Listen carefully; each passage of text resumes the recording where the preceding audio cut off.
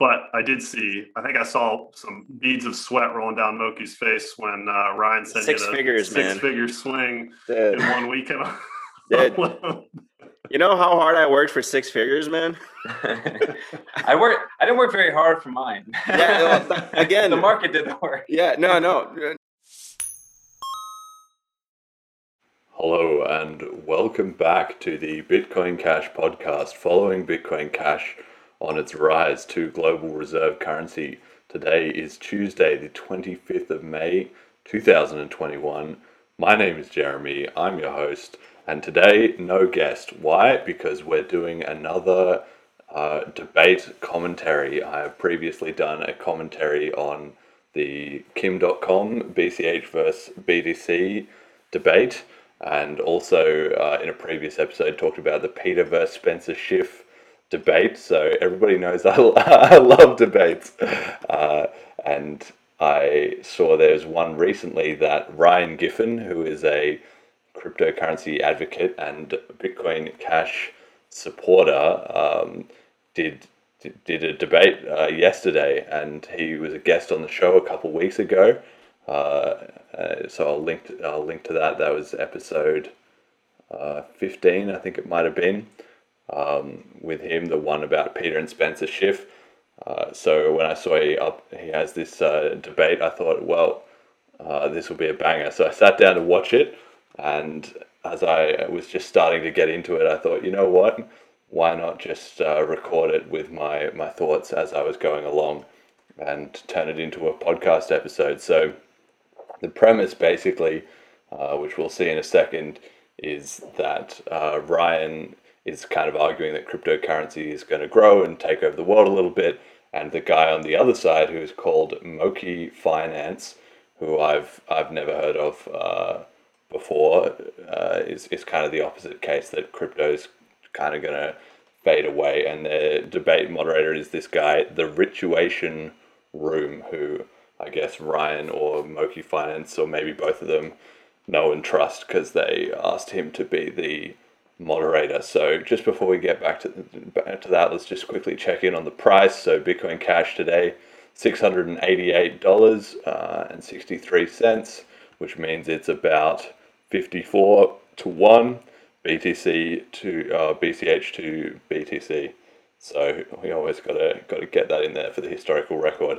But as for this debate, so I have not seen this. I watched about the first 1 minute before I realized maybe I should do this commentary. So I'm going to be putting in my thoughts right as the debate progresses. Obviously, I'm basically backing Ryan's side. I'm undoubtedly going to be supporting his points that cryptocurrency is going to take over, and sort of trying to poke holes in the other side of the argument. So I'm clearly biased in that respect. Yeah, nobody should expect me to be impartial in that, but I think it will be interesting to see whether I perhaps have slightly different takes to Ryan, or whether there is anything in the fiat currency side of the argument that I'm not expecting, or which can be acknowledged as a good point, because there are definitely good points to be had. Crypto, while fantastic, is obviously not flawless. So let's crack on with it and just start the debate here. Man, there will be fireworks for sure. I think we might just need to get going. Yeah, just let it. I think that's the way we go. Yeah, we'll let Okay. it. I'm ready. Cool. Sweet. Well, I'm just going to act like there's a million people watching. So for everybody watching, really appreciate you guys being here. Very thankful for Moki and Ryan. They were kind of the ones that reached out to me, actually, to moderate this debate. First time moderating a live debate. Obviously, I've talked to both these guys, I think at least twice on my podcast. So very familiar with them, familiar with their viewpoints. And we're just going to jump into this. I'm just going to kind of work as a moderator and make sure that people kind of get their time to talk. I might interject with specific questions, maybe challenging each of their cases. And other than that, we'll just kind of go from there. I am going to jump into quick intros. So on the bull side of today's crypto argument, we have Ryan. Ryan's a business owner, entrepreneur, and runs a finance and investing YouTube channel. He's an early investor in cryptocurrencies, specifically Ethereum. I think at like 120 or 150, right? I chased it from 300 down to 90, so I'm used to the volatility. Okay, cool. Bitcoin Cash, Bitcoin, and then maybe a few others that I'm unaware of. But he's a huge advocate for cryptocurrency and the potential that it has to take over the finance world. So that's kind of what we're looking at with Ryan Giffen. On the bear side, we have Moki. Moki is an entrepreneur and runs a YouTube channel, Moki Finance. He actually recently quit his day job and has been pursuing his channel and his channel outlets kind of full time. Moki is an advocate for index fund investing and has invested zero of his own money into cryptocurrency. I know Ryan over there maybe gifted him some Bitcoin Cash, but we'll put that to the side. He's a non-believer and thinks investing in these assets can be dangerous. So that's going to be kind of our going in game plan here. All right, so right off the bat, yeah, like I said, I don't know who this Moki Finance guy at all, so I have no idea what he's really going to bring to the table. But if he's a big fan of index funds, that is potentially the safest and most boring of asset classes in the world. So clearly he's going to be very strongly opposed to cryptocurrency on the volatility kind of front. And I mean, personally, I think index funds are probably about the worst thing you can possibly buy. You're most likely just going to get your value eaten away by inflation, and it is essentially a hands-off position where it's kind of like, I don't know what to buy, so I'm going to buy something that just has a little bit of everything and sort of hope for the best. So very passive or very risk-averse investors traditionally go for index funds, right? So like, retirees or people who are coming to the end of their working career, or maybe people who don't know very much about investing, so they just think, look, I'll just go with whatever the market wants to go with. Or, I mean, obviously you can also have some use for them in terms of if you believe in a particular sector, perhaps, like you might get the index fund for tech stocks because you think all of the tech industry is going to do well. So there is some utility to those kind of things, but personally I'm not a big fan. But I can see what cryptocurrency is pretty much diametrically opposed to index funds. So this should be a good debate, really. Oh, and also it was just funny that Ryan obviously managed to give Moki Finance a little bit of Bitcoin Cash before the show here. So that's already spicing it up, because in the real world, well, there you go, crypto is already winning the debate. If this guy didn't have crypto before and he's got some now, well, at the very least, he's one step closer to understanding what's going on. And that might be a theme, maybe, that in anti-crypto arguments is often they come from a point of just not understanding the technology or not having much experience with it. So they're kind of at a natural disadvantage when they debate it, as like, with Peter Schiff previously, kind of the same. But on the other hand, good on him. He's obviously open-minded at the very least, if he was willing to get some and kind of see what it was about a little bit. So good start there for the Bitcoin Cash side. Fellas, for starting off, I'm going to put a number on my calculator on my phone. And Ryan, you are the one who's not in the Midwest, so we'll call you the away team. Go ahead and call even or odds, and I'll show you my phone. I'm not going to do anything fancy, so even or odds? Even. Okay. It's an 8. So would you like to go first on opening arguments or second? I'll go first. Okay, whenever. All right. Well, so traditionally in most debate formats that at least I'm aware of, the affirmative side does start. So I don't know whether the moderator wasn't aware of that, or that's just how he wanted to run the debate. Fair enough. But Ryan is on the affirmative side and going first, so all is right in the world. When you're ready. All right. So, my name is Ryan Giffen. I run a YouTube channel all about investing in different asset classes, and a big part of my investing thesis is built around cryptocurrency. I'm fascinated with the idea that for the first time in human history, any human can send any amount of money to anyone in the world for a fraction of a penny instantly, and nobody can stop it. I think that's the most powerful invention since really the internet, and maybe even bigger than the internet. Since early man, people used to just trade physical goods. Like if you had a cow, you traded it for someone's sheep or whatever resource you needed. And then we needed to come up with a medium of exchange. We tried several mediums of exchanges, and we ultimately, from rocks to shells, and we eventually found precious metals, which did a great job for many years. Early people used to trade gold and silver, but when it became too cumbersome to store their value, they would actually leave it at the goldsmith and trade the paper value of their gold. It became so effective that governments started adopting it, and that's when things started to become a bit dishonest. Uh, the early Roman Empire used to use gold and silver, and they would actually put base metals into that.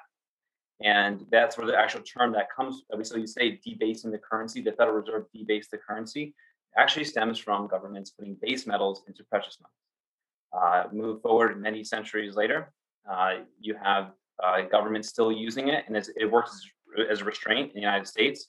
People use gold and silver as the reserve for the United States back until really 1913 is when we got the Federal Reserve Act, when things started to change. And it wasn't until did we lose Moki? Looks like we lost Moki.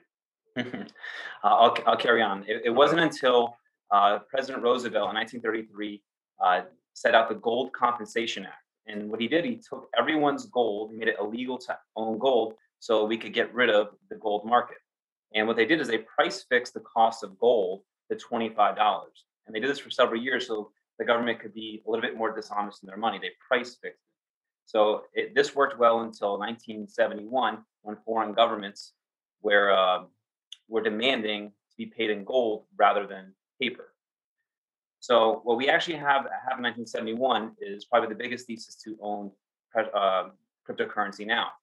When we moved away from the gold standard and went to a paper currency, the wealth gap in this country has spread by the top 1% holding 99% of the wealth. And the reason being is because government has no restraint and can print as much currency as possible. And this is great if you are holding assets. So holding an asset like stocks and real estate and now cryptocurrency made you exponentially wealthier. But if you were poor, the government printing away your money made you poorer because you were just paying for your goods and services and didn't have a good store of wealth. So this is where this allows any human the opportunity to store value and not be printed away by any government, not only in the United States. We trust in cryptocurrency the rules of mathematics, not the whims of politicians. We believe that we can stop war with this because most wars are fought with inflation, printed dollars. This can make the world a more peaceful place. It can make doing business easier. And that's why you're going to see massive amount of adoption. Right now, we currently sit at about a $1.5 trillion asset class. And it certainly is volatile in nature, but the definite trend is up. It's been the best performing asset of the last decade. And Bitcoin in the last 3 years has outperformed the stock market every single year since it crashed in 2018. In 2019, it outperformed the stock market in 2020, and it is doing the same in 2021. And while volatile in nature, a lot of that is predicated on Bitcoin's halving cycle, which takes place every 4 years. So what that means is Bitcoin halves its mineable supply every 4 years. It was just a pre-written code. And it's actually ingenious in a way because that's what's created the mania. If Bitcoin just inflated its 21 million supply that it'll eventually be every hour, you would not have these huge run-ups in price, but that also wouldn't have made it quite the mania it is and becoming the fastest asset class to reach $1 trillion in market value. It took Google 22 years to become a $1 trillion company. It took Apple 40 years to be a $1 trillion company. It only took Bitcoin and cryptocurrency 12 years. This trend is likely to continue because currency is currently over $100 trillion asset. Storing value is extremely important, and transacting value is extremely important. And the last little case I'll make is it also helps with freedom of press. Julian Assange is been prosecuted and thrown in embassies and jails and tried to censor him for telling truths about what goes on in the world. And he's been shut down by PayPal, Visa, any other central authority, any central point of attack. That's what cryptocurrency doesn't have, is a central point of attack. We have 10,000 nodes that operate in over 100 countries. that the only way you can shut down the Bitcoin network is to go after these 10,000 nodes and kill these people and go to every country, go to the top of Russia and go to Hawaii and go to Africa. You would need to do all that, but you can shut down people by using Visa and PayPal. So he operates by being able to accept cryptocurrency and keep the freedom of press still alive. So it is, to me, and there's many other use cases for it in smart contracts, decentralized finance, even notaries can store information on it. Even artists can publish finite art by putting a digital token on a blockchain, saying that this is the first one to ever be created. This is going to be the most powerful and largest asset class in humanity. And while it may go down, it may go up in the short term, in the long run, the early adopters will be rewarded handsomely. That's my opening statement. Right. So, it's very, very strong opening salvo there from Ryan. We ended up with a bit of a grab bag of everything. We've got it is opening statements, I suppose. So we've got the history of money that kind of got a mention in. Got WikiLeaks, obviously very important in cryptocurrency history for proving that it was a decentralized project or uncensorable medium of exchange, and that was kind of a point where governments might have been trying to stop it down, but obviously they couldn't in 2011. So it's only got more decentralized, more spread about, more cryptos, more adopters, and harder to attack since then. So obviously the trend has been up and up. You can already see that Ryan has somewhat kind of conceded on the volatility point, because he can obviously tell that that's going to be a big point of attack. It'll be interesting to see what Moki Finance says, but I wouldn't even necessarily take the same strategy as Ryan on that point. I wouldn't kind of say, well, it's volatile, but in the long run it's going to be good. I would maybe go the other way and say the volatility is essential to its success and is one of the most misunderstood aspects of cryptocurrency, in the sense that the fact that you can speculate in those manias, which Ryan did hint at, is a huge driver of adoption and helps that it be a self-fulfilling prophecy that it will spread to everyone. So we'll see what the response here from Moki Finance. All right, thank you, Ryan. Looks like we got a lot more people in the chat, so that's good to see. Just for everyone who missed it, Moki's going to be giving his side of the story, which is going to be the bear case. So Ryan will be defending cryptocurrency today, and Moki will be going against it. So Moki, whenever you're ready, you can start your opening statement.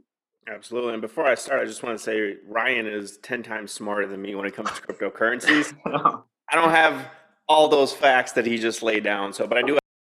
Well, there you go. That really just says it all. As I predicted, the crypto bear case, usually not coming from a position of understanding to argue against a case, usually you need a steel matter. You need to understand your opponent's side of the case almost as well as you understand your own, because otherwise, you don't really you're just arguing from ignorance. So it seems like we're already seeing a bit of a tacit acknowledgement of that. I have facts tonight. So in my opening statement, guys, I'm just going to take you back 10 short years.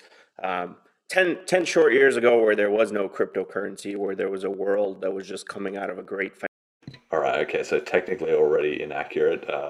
Cryptocurrency has now been around since 2009, so a little over 12 years, but we'll give that a pass. I know what he's saying. So 15 years ago, let's say, financial depression, and index funds in those last 10 years before cryptocurrency came about have been the best asset class. Now, I understand since Bitcoin has really started its run up, I understand 300, 400, 1,000% gains have basically taken a hold of a mania that we have seen before. This isn't the first time mania has occurred. I mean, yet again, a little bit off in the numbers there. If you're arguing from the start of Bitcoin's existence, at 1 cent, it's done a lot more than 1,000%. It is like well over 100,000. We're in the millions of percentage points in terms of gains if you really want to go right back to the start. But yeah, okay. I understand his point again that it's made very, very large gains that you wouldn't expect in traditional index funds or whatever. This isn't the first time that it's actually occurred on virtual assets. So the internet bubble in the 2000s had the same exact run up. You had a lot of speculation. You had a lot of people that knew the price of everything but the value of nothing. So 10 years ago, what was the value of this cryptocurrency market? It was non-existent. It just came to form. Currently, the cryptocurrency market sits at a $1.5 trillion market cap. There's over 10,000 individual coins that you can buy on the market with over 380 exchanges. So I'm not going to sit here and tell you this thing is not growing. It's absolutely growing. But like all manias, they do have a peak. And I believe that thinking that you can virtually hold an asset and act that it stores value when in return it goes down 20 to 30% in a day is never going to be a good store of value. The reason people like asset classes that stored value such as gold or silver or precious metals, because those did really well in times where the market or the times where interest rates were really high and the market was underperforming. But as soon as the market turns back around, assets like those usually underperform the market over a longer period of time. Now, I'm not predicting here what Bitcoin or what any other cryptocurrency will do, but historically, I've never been one to speculate. I never invested in any type of investments that would go up or down in value by somebody sending a tweet or by somebody's appearance on Saturday Night Live or by a hashtag on social media. To me, Well, hang on, wait up, hold up a second here. I mean, this is a little bit, how do you say it? Not disingenuous, really, but saying I've never invested in anything that goes up or down because of tweets. Like index funds, which comprise large stock companies, definitely are affected by tweets. If Elon Musk tweets about Tesla and sends his stock to the moon, well, then that drags up the price of index funds. So it's not the fact that information in the marketplace doesn't affect index funds so much as it affects it less. It obviously doesn't have the extremes of cryptocurrency, but that's mostly because cryptocurrency is quite new. So it's really a question of degree rather than a question of, binary difference, that index funds are not affected by Twitter or by, appearances in the media by people involved so much as it's just a lot less.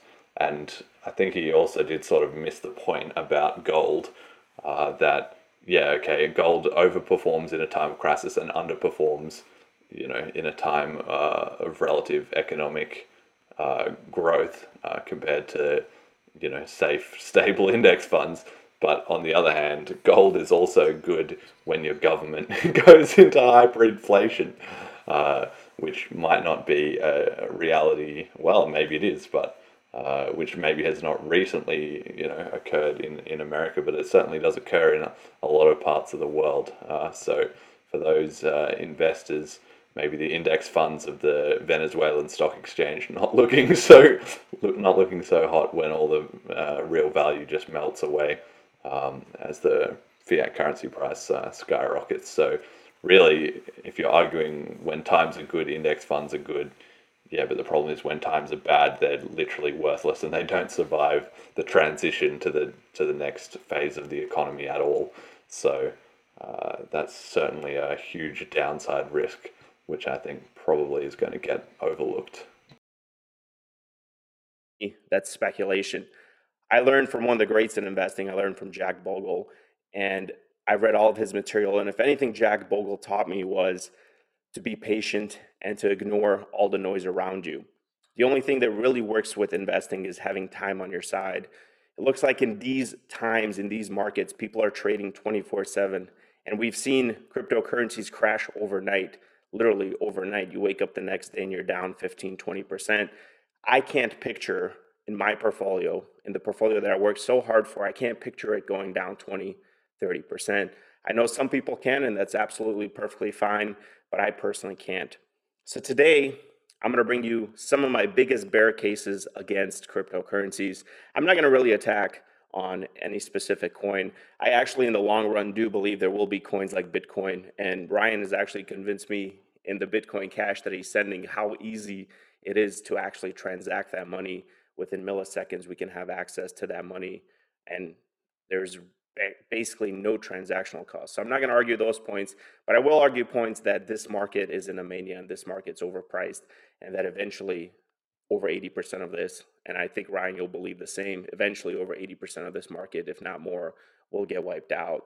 And I think the coins that end up staying behind, or what's left of the market after that crash, will really determine what the future of this market is. But I personally can't have anybody that follows me or anybody that does investing, I can't endorse them putting their money in something like this that can get wiped out overnight. Okay, interesting. All right. Well, this is a bit of a good take. At least he hasn't gone with the Peter Schiff angle that is all cryptocurrency is worthless and it's all going to zero, basically. It is actually fairly balanced to say that, okay, maybe the crypto market is overvalued right now and it is going to be due in for a big correction. A lot of crappy coins are going to suffer a lot. Even good coins are going to suffer somewhat. And obviously, experiencing trading cryptos with Ryan has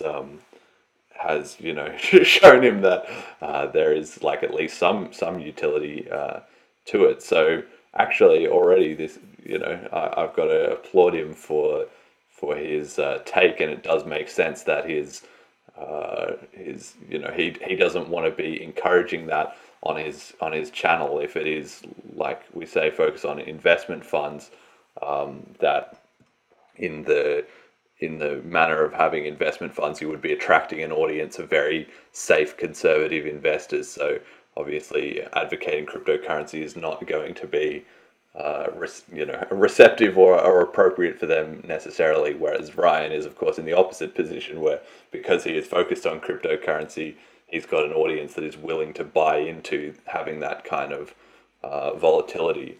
And it's interesting that Moki Finance says, well, the great thing that investors have on their side is time and patience, and that's actually, I would say, a very strong argument for cryptocurrency, because over a 5 or a 7 year period, cryptocurrencies do phenomenally well. Well, at least the ones that survive do. Like Bitcoin, I don't think it's possible to have ever bought Bitcoin and be in the red 5 to 7 years later. It just doesn't happen because the growth is so tremendous. And even if you pick the absolute worst points in terms of the peak and the dips in those years, if there's enough time, crypto tends to do very, very, very well.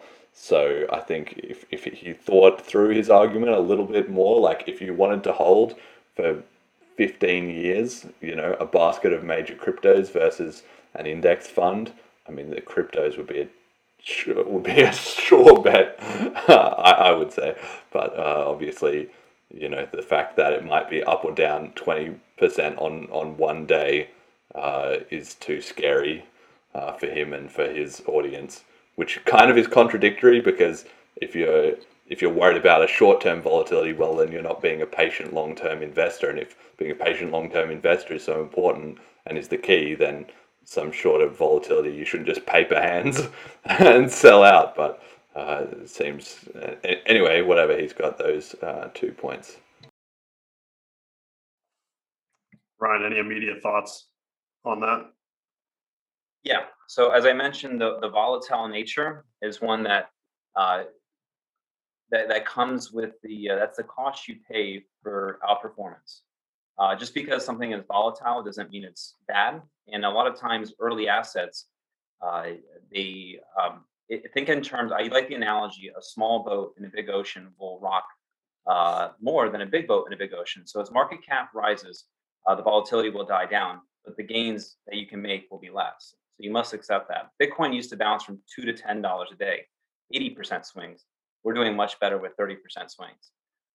In March last year, the stock market fell. I see a comment here: banks fell 10% overnight.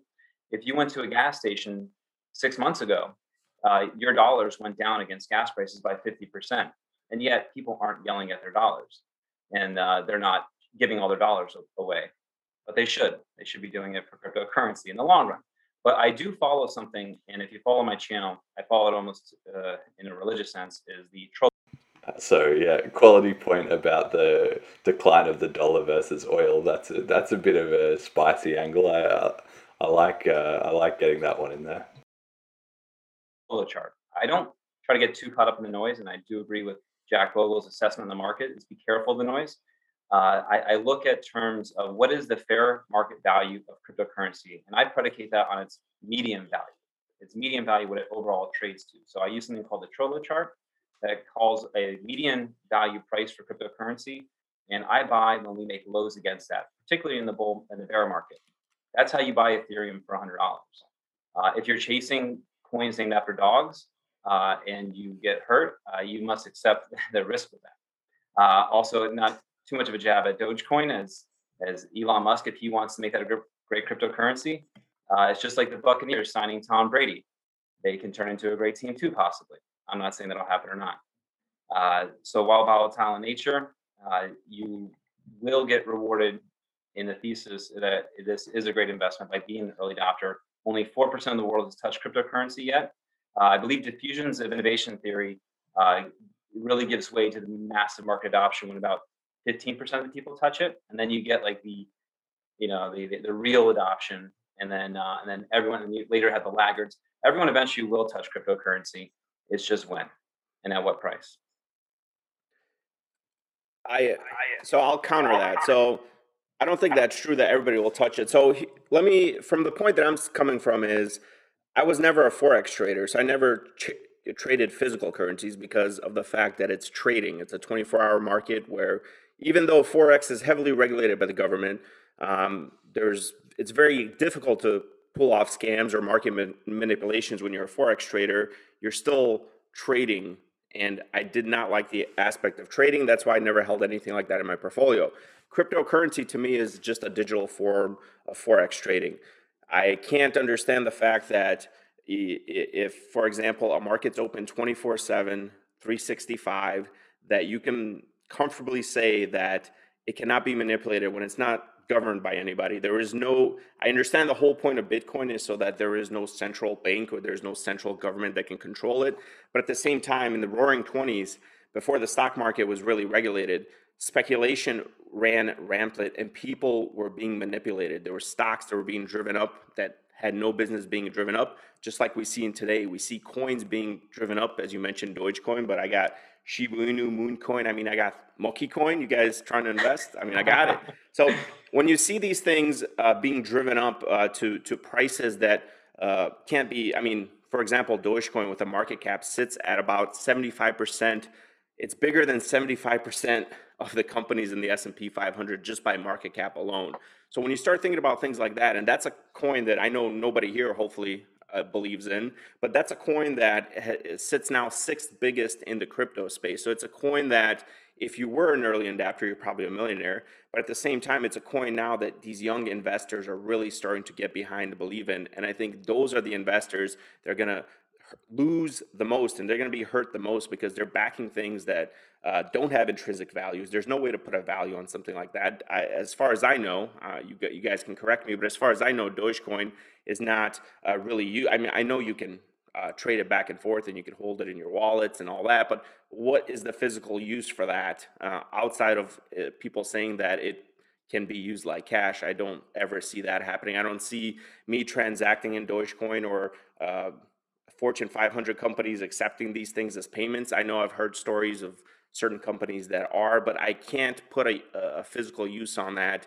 And probably I would say 2 or 3 coins so far out of this entire 10,000, you can convince me that there's going to be a physical use for them. Unfortunately, those 3 coins, they do control 50-60% of the market, but they're not the entire market. So I'm more worried about people that are speculating into these smaller meme coins that are going to get hurt really bad. And I think, right, okay. So, I mean, a very kind of bit of a mixed argument here as well, too. On one hand, he starts by saying, look, it's not, Ryan has a good point that it's going to, inevitably, everybody is going to get involved. It's really just a question of where on the adoption curve each individual falls, right?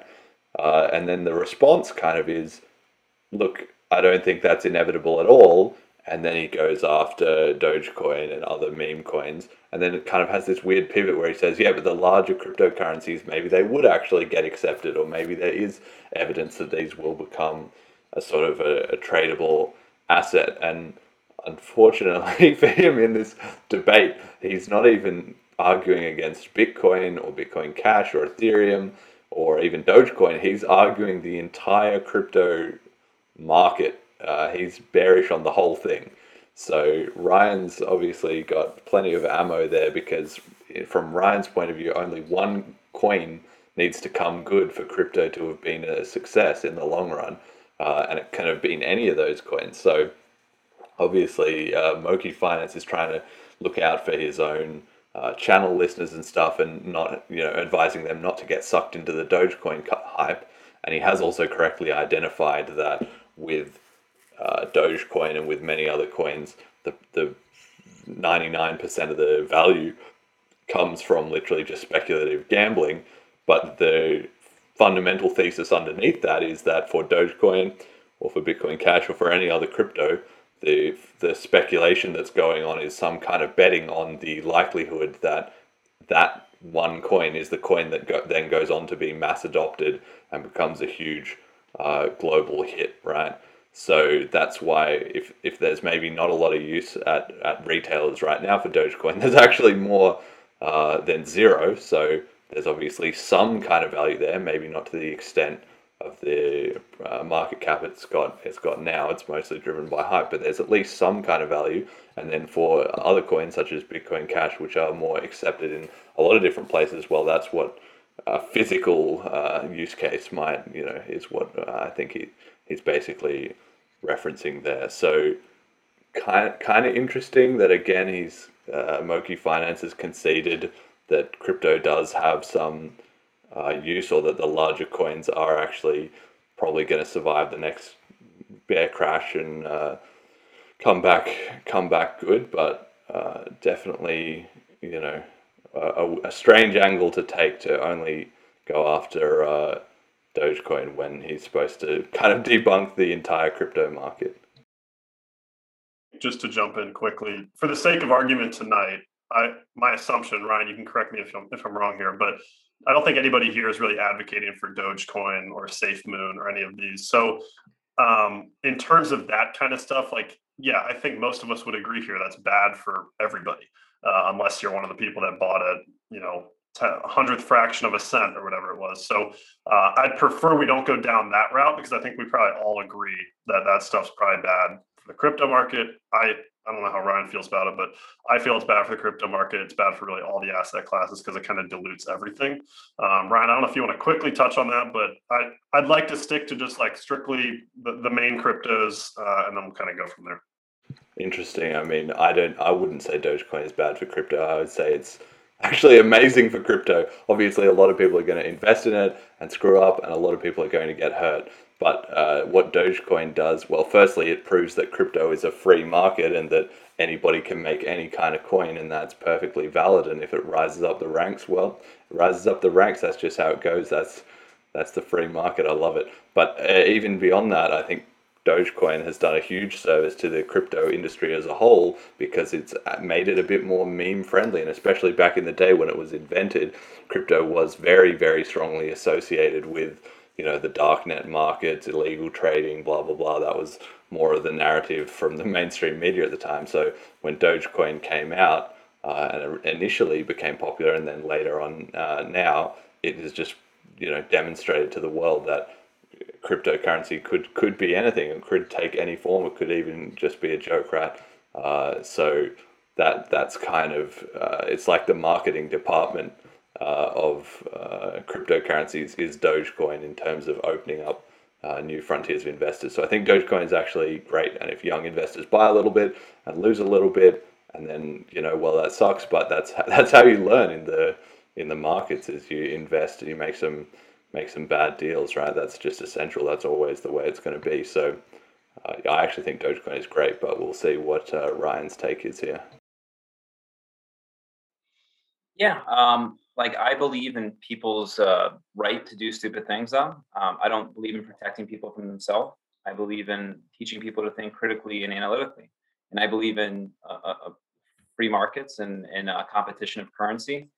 And I believe the cream rises to the top. And I do advocate for people to make better decisions, but I will not force them to.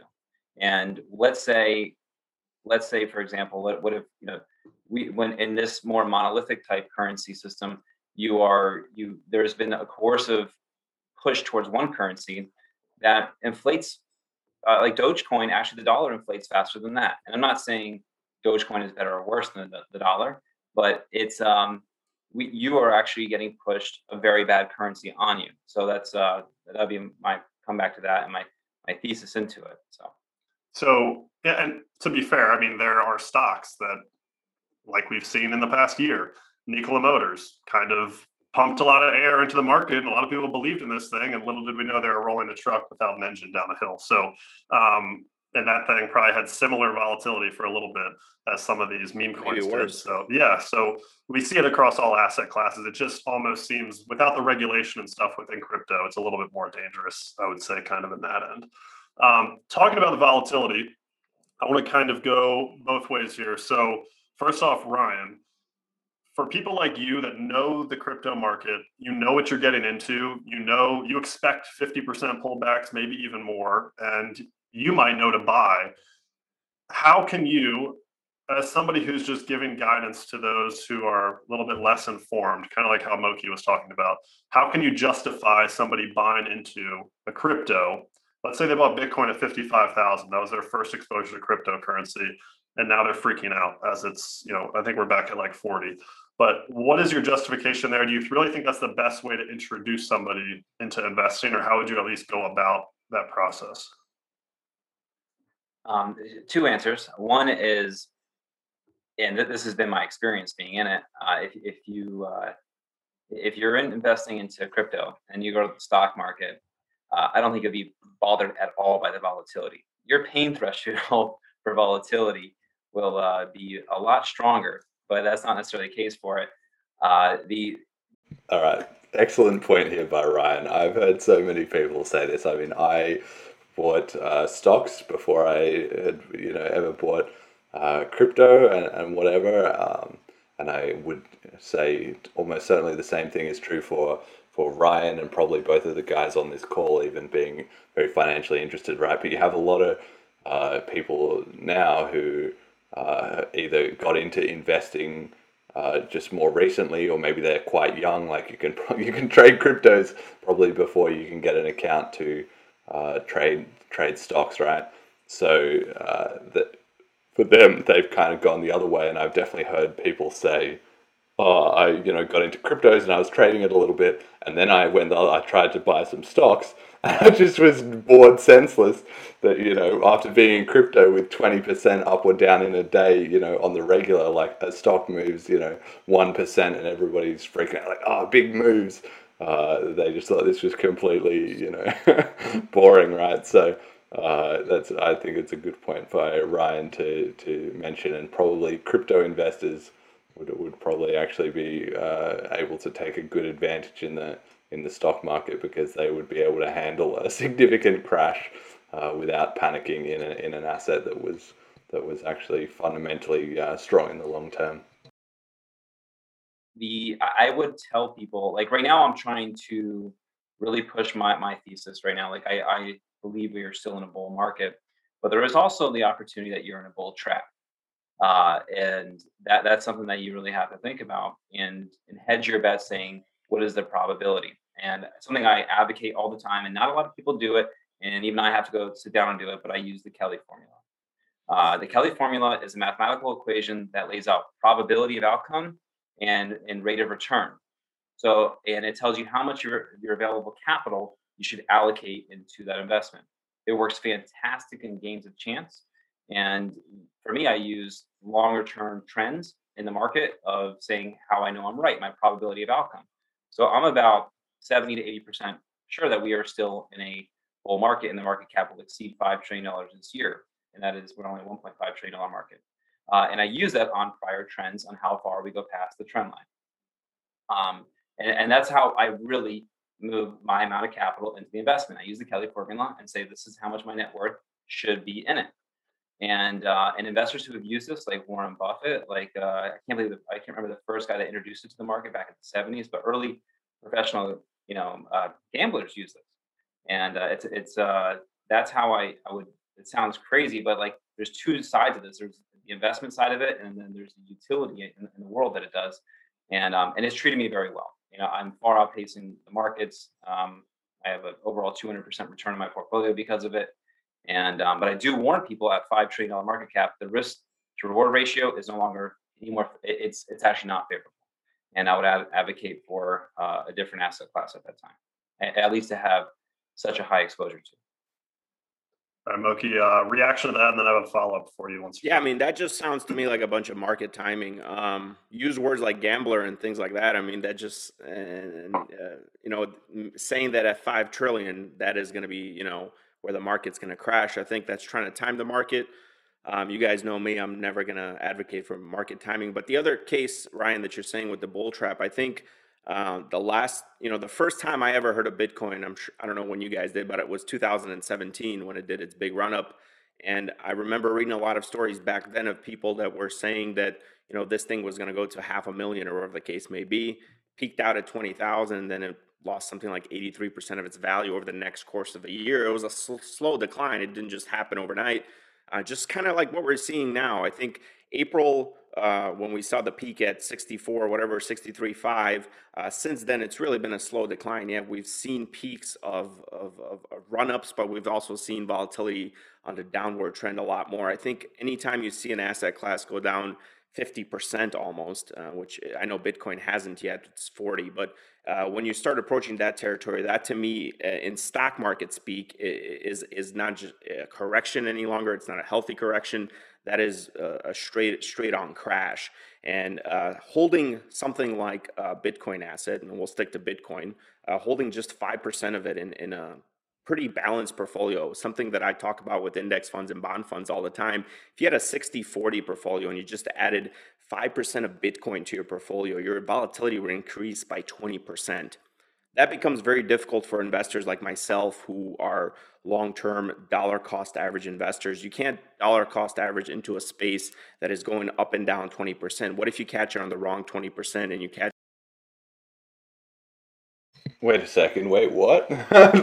This doesn't make any sense.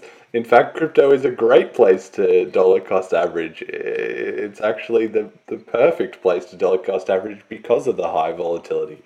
There's nothing stopping you taking your $200 that you want to invest in crypto, splitting it up over a 4-year period, and then putting in $1 a week.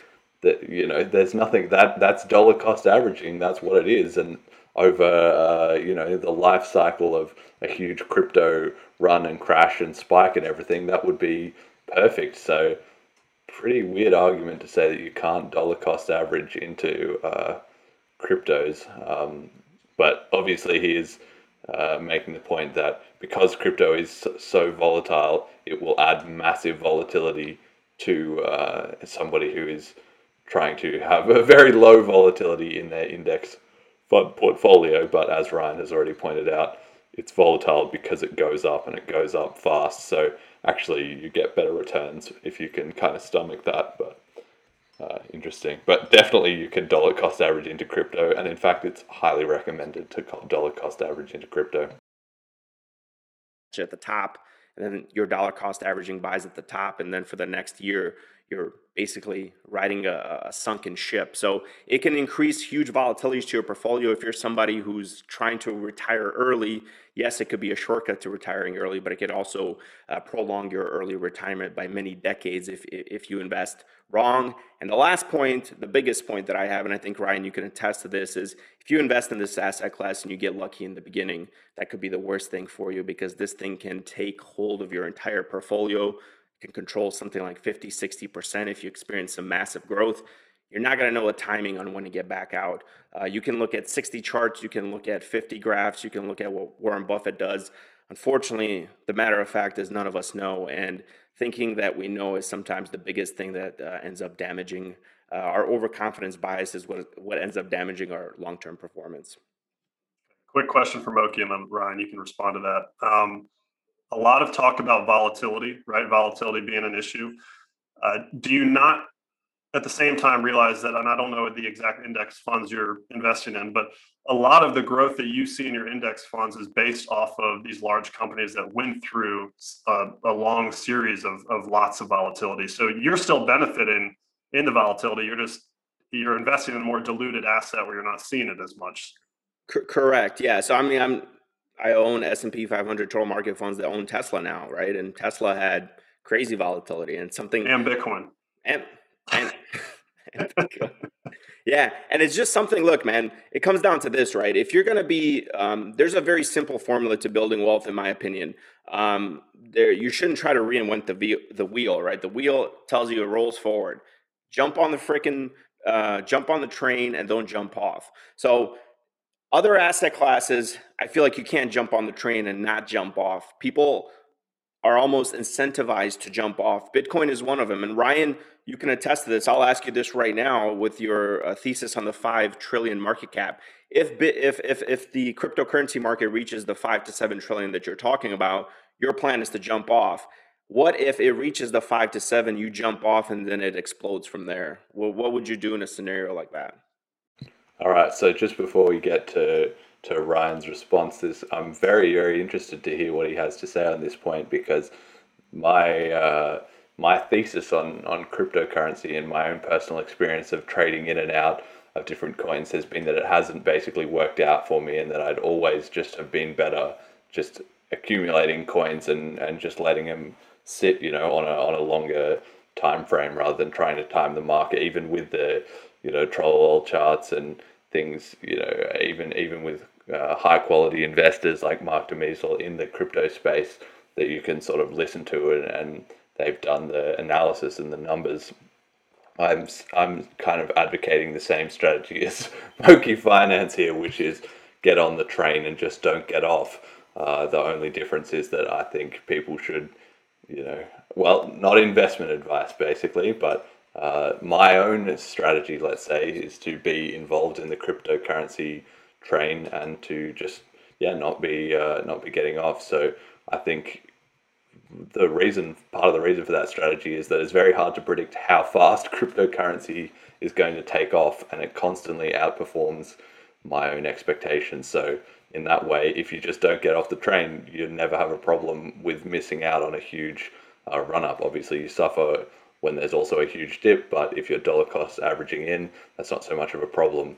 Ryan is more from the school of thought that you should try and sell out at the right moment and then buy back in to maximize the amount of your crypto holdings. So it will be interesting to see his take here. So I think I may have thrown some people off when I talked about a formula people use for gambling, but it is helpful for asset allocation. And I've allowed crypto to over allocate my portfolio, because you're not going to be able to make 2,500% returns within a year without doing that. You're not going to make that by not having high conviction and building thesis around that. But I think at that time, then I wouldn't completely go out of it. I would probably move it more closer to 5 to 10% of my wealth at that level, probably closer to 5. And I understand people don't think like you can time a market, do all things. And I know that's not necessarily for everyone. But I really believe if you look at the Bitcoin halving cycle and the 4-year nature of when this market is topping in 2013, 2017, 2021, it's happening a year after its halving cycle.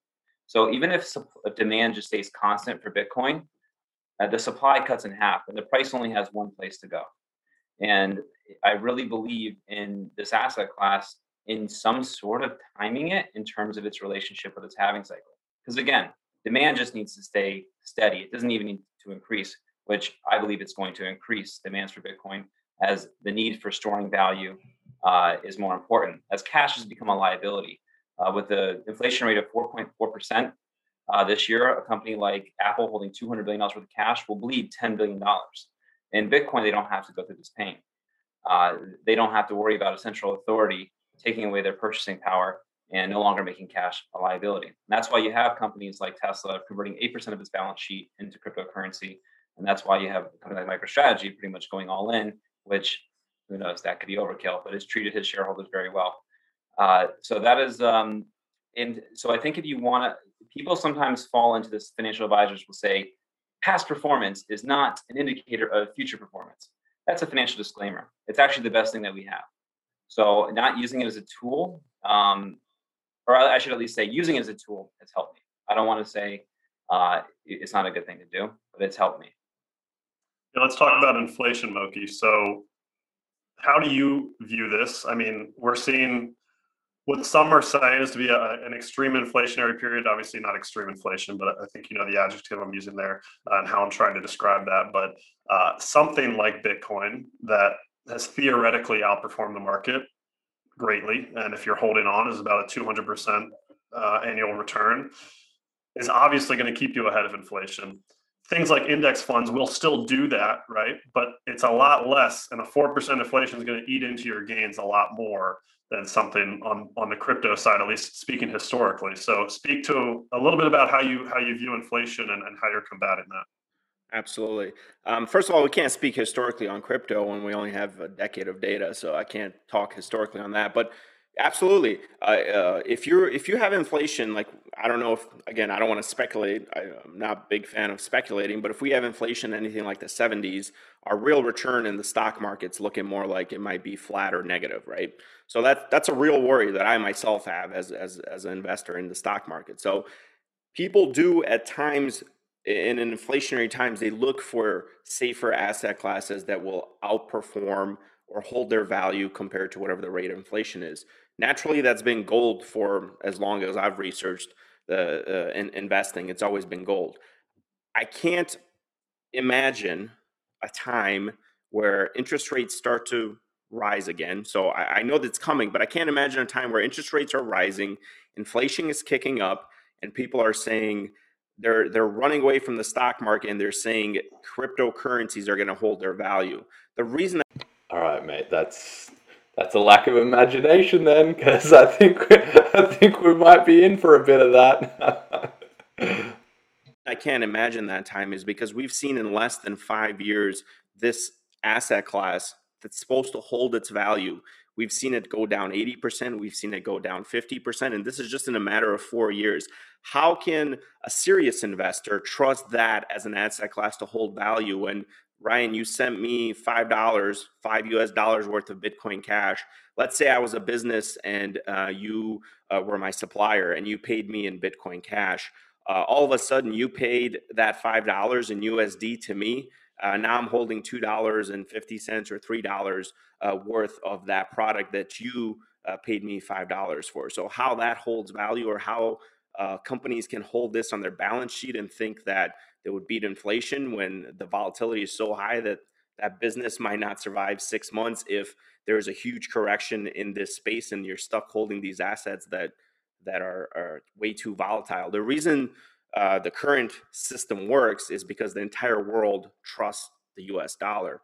The US dollar was taken off the gold standard, and I know there's a lot of talk that fiat currency now is it's worth what you think it is worth, but at the same time, when the entire world adapts as its own currency, it's worth a lot more than any other virtual, any other limited supply, any other asset class that has. I don't care what it has. It's not being used as a currency for the whole world, at least not yet. And I'm not saying the Bitcoin won't or Bitcoin Cash. I can see a case more for Bitcoin Cash than Bitcoin, but we're not going to get into that. Love it right here. Look at this. This is amazing. This is great to hear. And this is for as a side point for everybody who is listening to this podcast is obviously already on the crypto train. This is the evidence right here, right? Bitcoin, it's in a bubble. It's become this weird circle jerk of people inside the crypto sphere who think Bitcoin is where it's at. But if you just listen to somebody who's outside the whole hype cycle, they could see Bitcoin Cash has utility and Bitcoin doesn't, and that's why it might be taken over. So big ups to Moki here.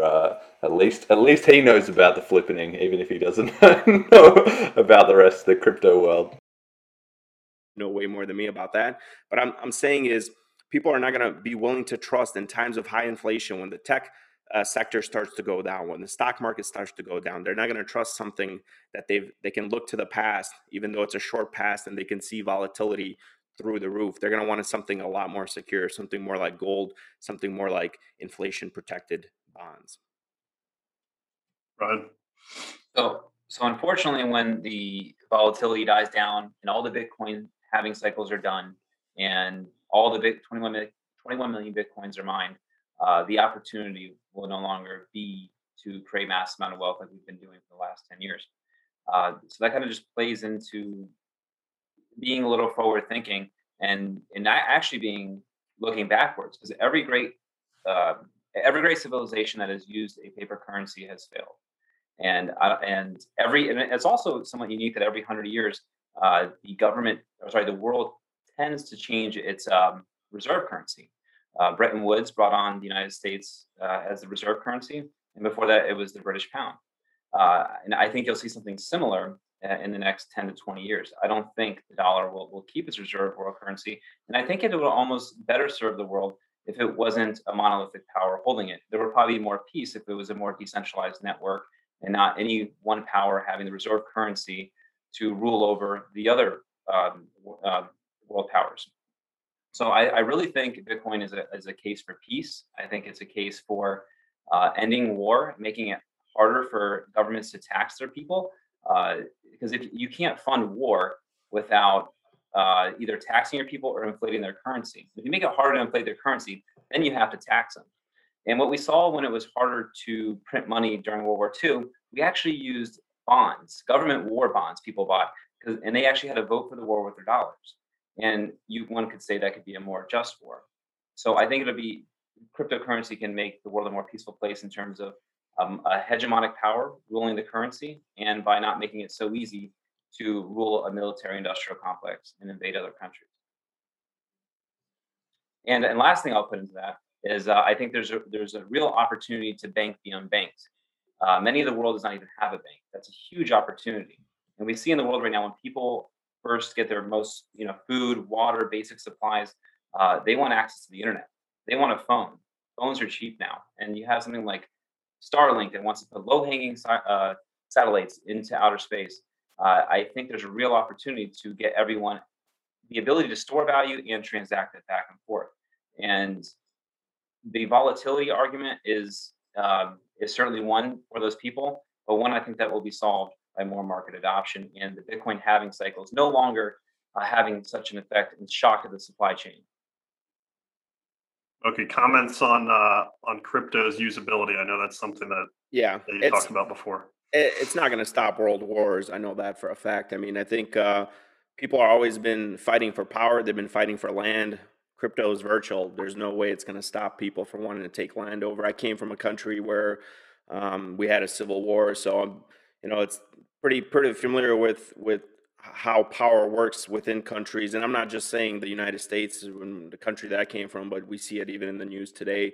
People have fought since man was alive. So not gonna solve any kind of world war problems. But what I think.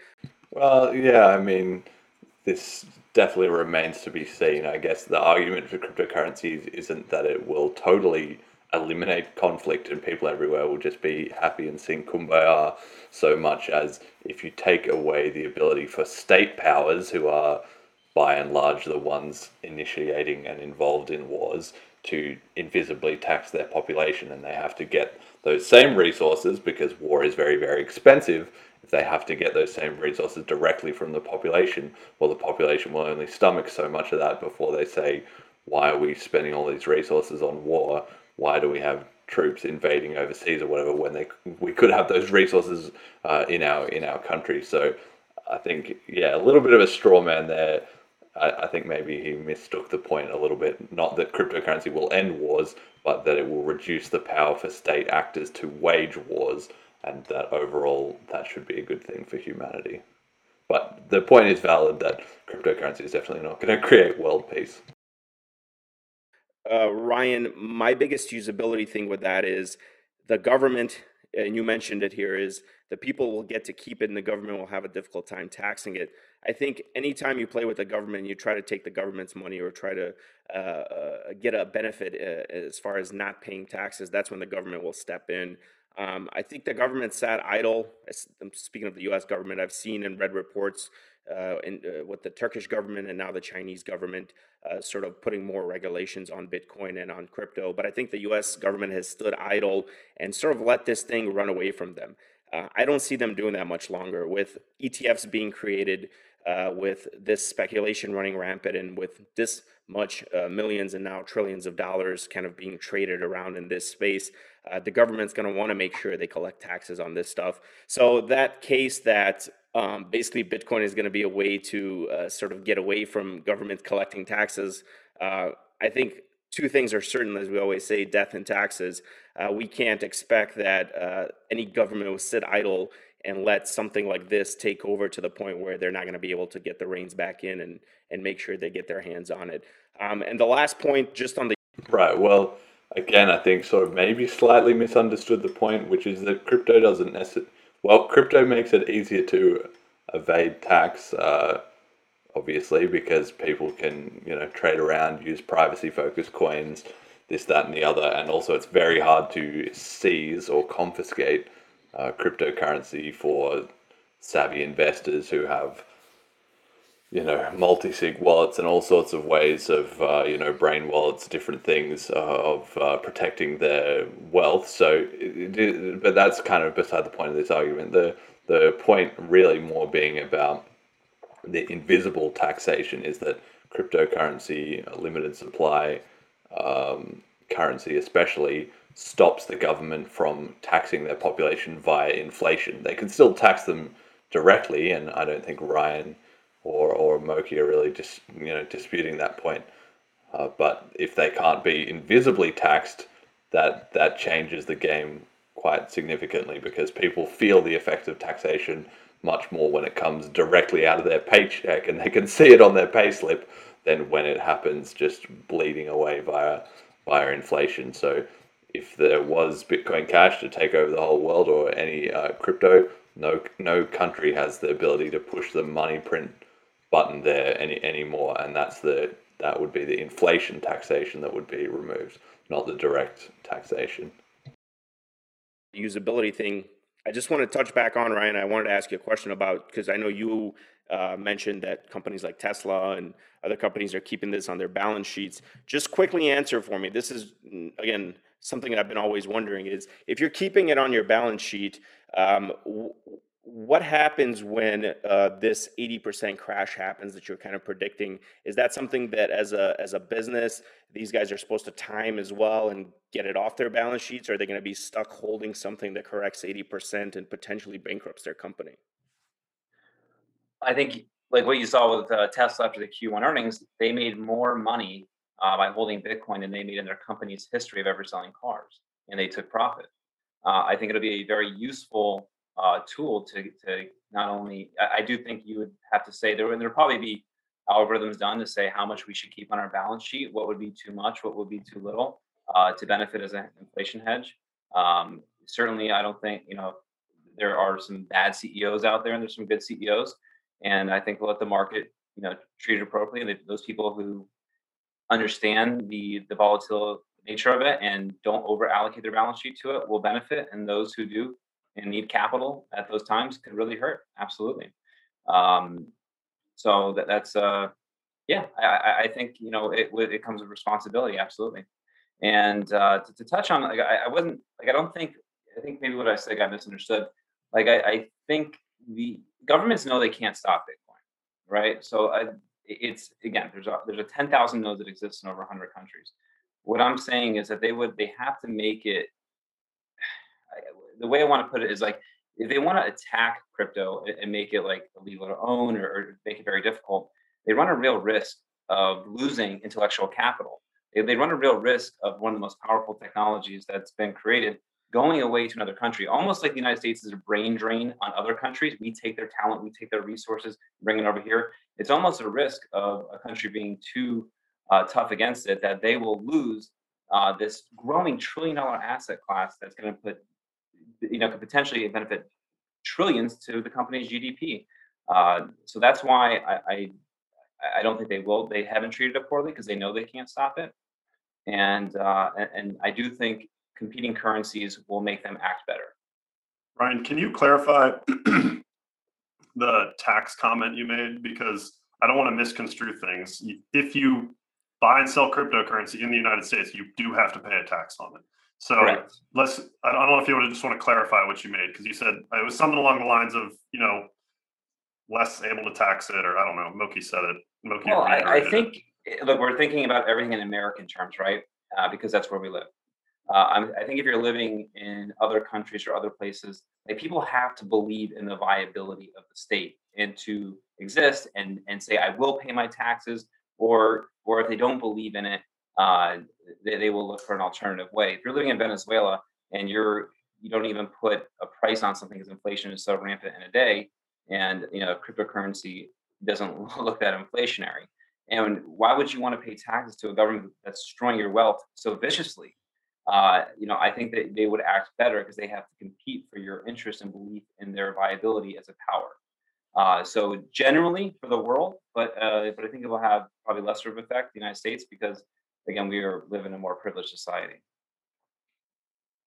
Thoughts on that, Moki? Yeah, my only thing with the U.S. is and how they can stop crypto is you're buying crypto with U.S. dollars, right? The United States is the one that's issued those dollars. They can easily, get the financial institutions together and say, hey, any transaction going to these exchanges or going through these brokers ends, and they can eliminate the crypto space. I'm not worried about them doing that. I agree with Ryan. I think they don't want to lose that sort of advantage of potentially having something that they can use themselves as an asset class. I mean, interesting. Can the US government completely ban Bitcoin or crypto? Yeah, I mean, for sure they can get the banks together and say, okay, we're going to shut down every US exchange, everything like that. And that would obviously be bad for crypto, and I'm sure it would have a devastating effect on the number of Americans that felt they could invest in crypto. But would it actually stop it? Probably not. I mean, if the US can't stop cocaine getting in and being traded around, here, there, and everywhere within its own borders, I don't see how it's going to stop crypto, because the ultimate crypto exchange is peer to peer, right? Which is that any one individual, anybody in America who was willing to trade cryptos, which they could get via any number of ways. They could work for it and earn it directly, or they could, trade it if they were, what's it called, a dual national citizen, right? They might get some overseas using their, money in their other country, or their friends or family might send it to them, or any one of 100 different ways. Getting crypto is actually very easy and pretty much impossible to stop. And then trading it would just come down to a bit of a street trade, right? Is that people would, hand you over cash, or they would send you a bank transfer and mark it as, beer payback for beers or something like that, and you would send them some crypto off the books, and there you go. The trade would just go that way instead of happening on regulated exchanges. So I mean, that's already how it operates, for instance, in Argentina, with people trading the dollar against the local currency, even though they're not supposed to. It just operates on a bit of an informal basis like that. So everybody agrees, Ryan and Moki and myself, that the US is unlikely to completely ban Bitcoin or cryptos. But even if they did, that would certainly diminish the trade, but it definitely would not put 100% of a stop to it. Just worry that as more countries get on board in limiting how crypto can be used in their countries, like China is what I've been reading, is they've advised their financials. Now, I'm not comparing the United States to China, but they've advised their financial institutions to basically not use crypto. And I think that the more countries that do that, and the worse it's going to be for the crypto market. It can't be a good thing because it's going to limit market cap. And this whole idea of eventually, once you get to all 21 million coins, that then it becomes less volatile and it becomes a store of value. I can jump on board with that idea, because then I can say at least, okay, all the mining stuff is done, everything's done. This is what's out there. This is what it's going to be worth now. If volatility were ever to come down, I think governments would jump on board as using this as an asset. But I think the biggest asset behind this is not so much the cryptocurrency, but the technology behind the cryptocurrency, and that's what the governments and that's what I think United States financial institutions will start to adapt. And I don't know if they're going to call it crypto or whatever the heck they're going to call it, but it will do, hopefully it will do good things for customers and for people that use that technology going forward. I just don't believe that out of these 10,000 something coins that any one of these really, I know outside of Bitcoin, Bitcoin Cash, Ethereum, and those, I don't think any of these other ones will have any sort of place in our society as far as actual currencies or actual stores of value. I mean, a lot of stuff to unpack in that. So, saying that once it gets to 21 million coins, it would be more stable, probably true, but probably just because by that time most of the world will be using crypto. So, or all of the world will be using crypto, probably more accurately. So, in that sense, it would be more stable, but that wouldn't, that's going to come about long before the 21 million coins. Very interesting side tangent there into the technology behind Bitcoin, right? It's sort of like a hanging over from the previous wave of sort of media FUD and hype, there was this whole phase everyone went through of saying, I don't really believe in Bitcoin, but I believe in blockchain. The technology is what's important, and the technology is going to revolutionize everything. And I mean, that's such a red herring in my mind, because fundamentally the difference between a blockchain and a centralized database is the distributed nature, and the distributed nature is only operable because of the system of financial incentives tied to the mining network and so on and so forth. So a lot of people have tried to make blockchain X or Y work for all these different things, when really they should, using a blockchain, I mean, it's a great buzzword that probably gets you a lot of VC investors, but it's not actually fundamentally necessary when you could just use a SQL database like any other tech company would, and that would solve your problem.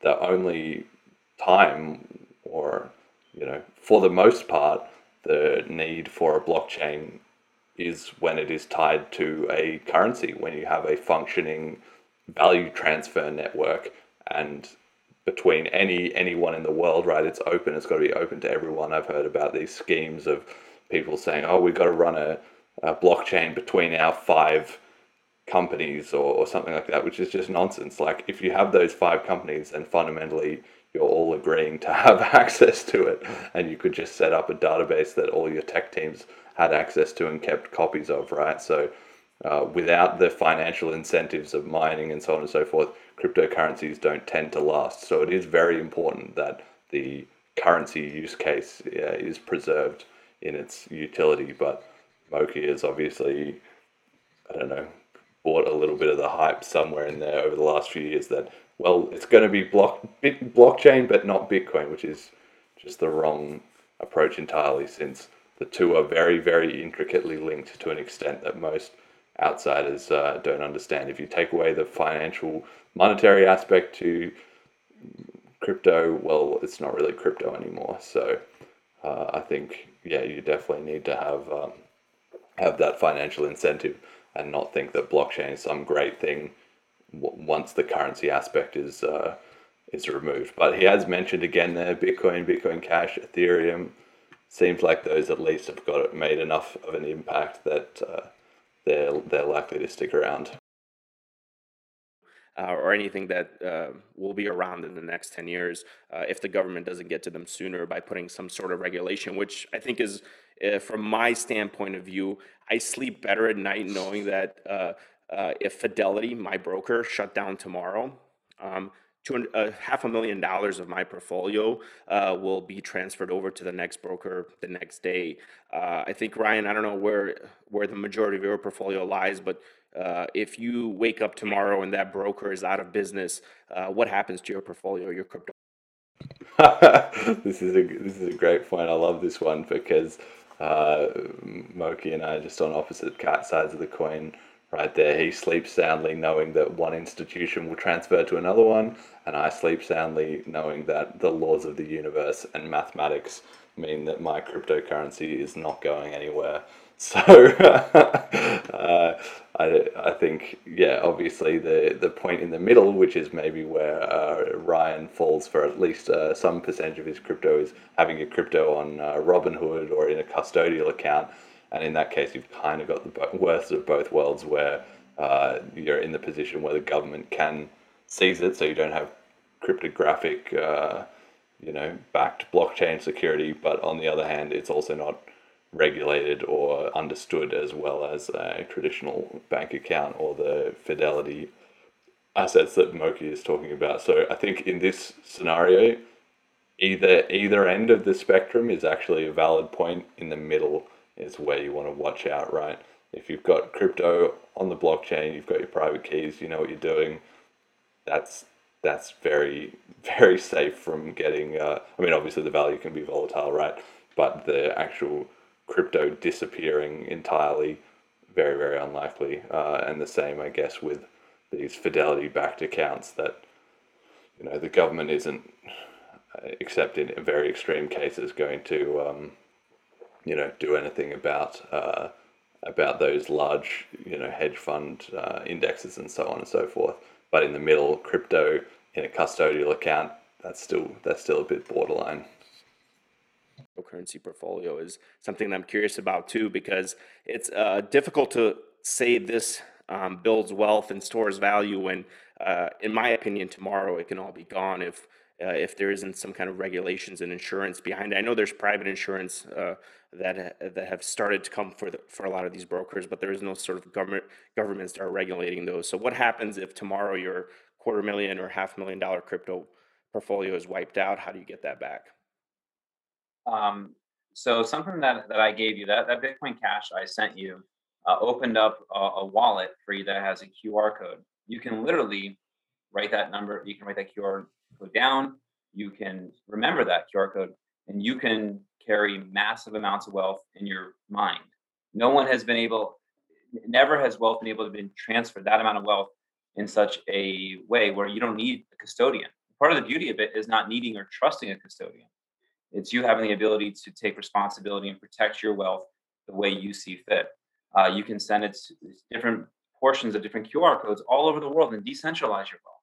You have the power of your finance. You're not trusting an institution like Fidelity or the stability of the American government or the Chinese So government.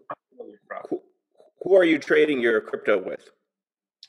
What do you mean? Or in terms of business, I encourage all my vendors to transact with me in it. I use it for a percentage of my business. I try to I give out as much crypto as I can to people, so they give it to me back, and we transact that way. I believe tomorrow I'll do my largest company transaction in Bitcoin Cash ever of over $8,000. And I want to be, and part of my business strategy is to acquire as much Bitcoin and Bitcoin Cash as possible for the Kicking ass here, Ryan. Great stuff.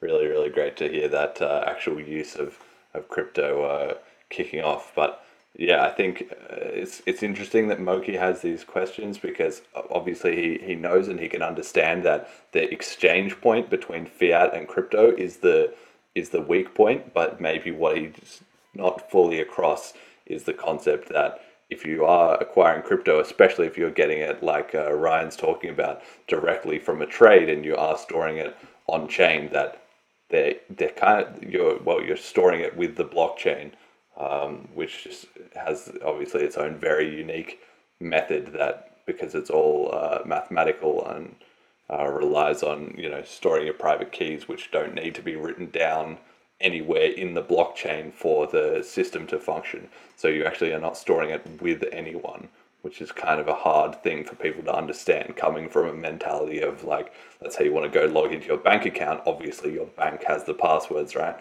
But the blockchain stores everybody's Bitcoin Cash wealth, but it doesn't store any of the private keys, which is a very unintuitive thing for people to understand.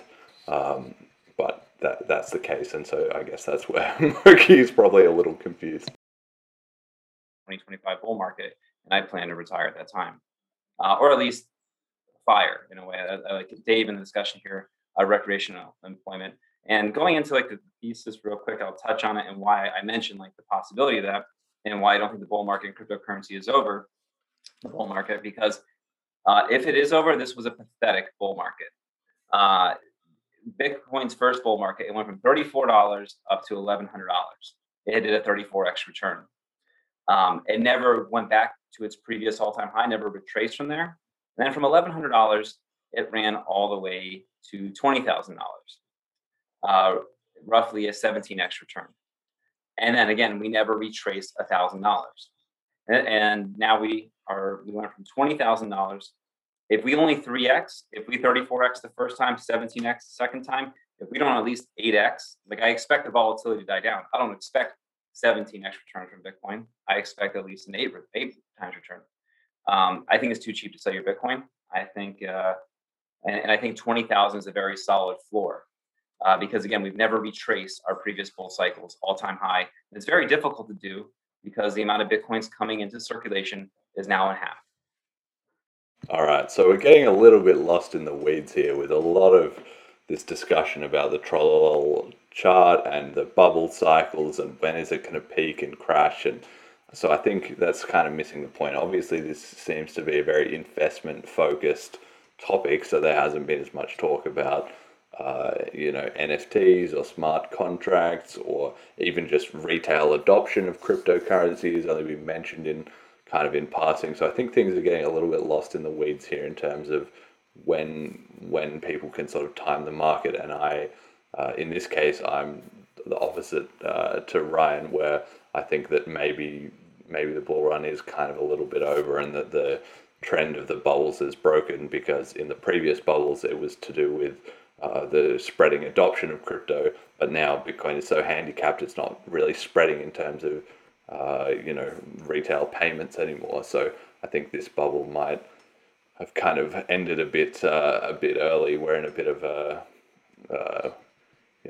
a fantasy land a little bit with all the other currency shenanigans that are going on in the world, as well as in the crypto markets. So who knows? I could be totally wrong on that. Sure, we could be going back to a bull run where Bitcoin was going to go to $100,000 or $160,000 and 8x its previous all-time high. Maybe $60,000 was just a little small peak on the way, but I think actually probably Bitcoin's just going to stagnate a bit and then be in a bit of a decline while more useful cryptos like Ethereum and Bitcoin Cash rise up. But that remains to be seen. And either way, I think this whole scenario of whether crypto is going up or down or whatever, they kind of need to get off that topic, because the timing the market of crypto is sort of a little bit tangential to its fundamental viability over a 10 or 20 year period. And it's trusting the rules of mathematics and not the whims of politicians is the argument for me. Okay, I think one of the common trends we've been seeing here, that at least if I can read your facial expressions, is every time Ryan brings up something in regards to buying and selling at a specific time, right? Yeah. So talk to us a little bit about why that's bothering you, because I can tell. It goes against everything I believe. And I think, I will admit here, and I'm never hidden behind this. I have a bias, right? Like I study Jack Bogle's work, and I have a bias towards in investing. It's difficult for me to I can't accept something that's this speculative as an investment. And to anybody, I just want to ask you, if you can honestly ask yourself, are you an investor or you're a speculator, right? And for me, an investor is a person who goes out, who buys businesses, whether you're buying them as individual stocks or you're buying them as a pool, like index funds. And then you have a long-term expectation. You're not worried about if that business is going to be viable in the next, 5 months, 10 months. You have a long-term expectation that that business will continue to work and produce something, whether it's a service or a good. It's going to produce something. So it's going to spit something back, and over time, its value will rise. If you invest in index funds, you're simply just saying, I believe. If you invest in the S&P 500, I believe in America's future, right? Every crash, since 1929, everything we've had, everything that America's overcome, America's been growing. So if you invest in an index fund, the S&P 500, you believe in that. If you invest in global diversification, you believe in the whole world. That's something that you can easily measure. You can calculate, you can measure. For me, speculation is betting on price. So I hear a lot of different, well, it's done 30x, it's done 20x, it's done 17,000, it's done 30,000. That to me doesn't tell me the value of this. How is this value calculated? That just tells me what the price of this is.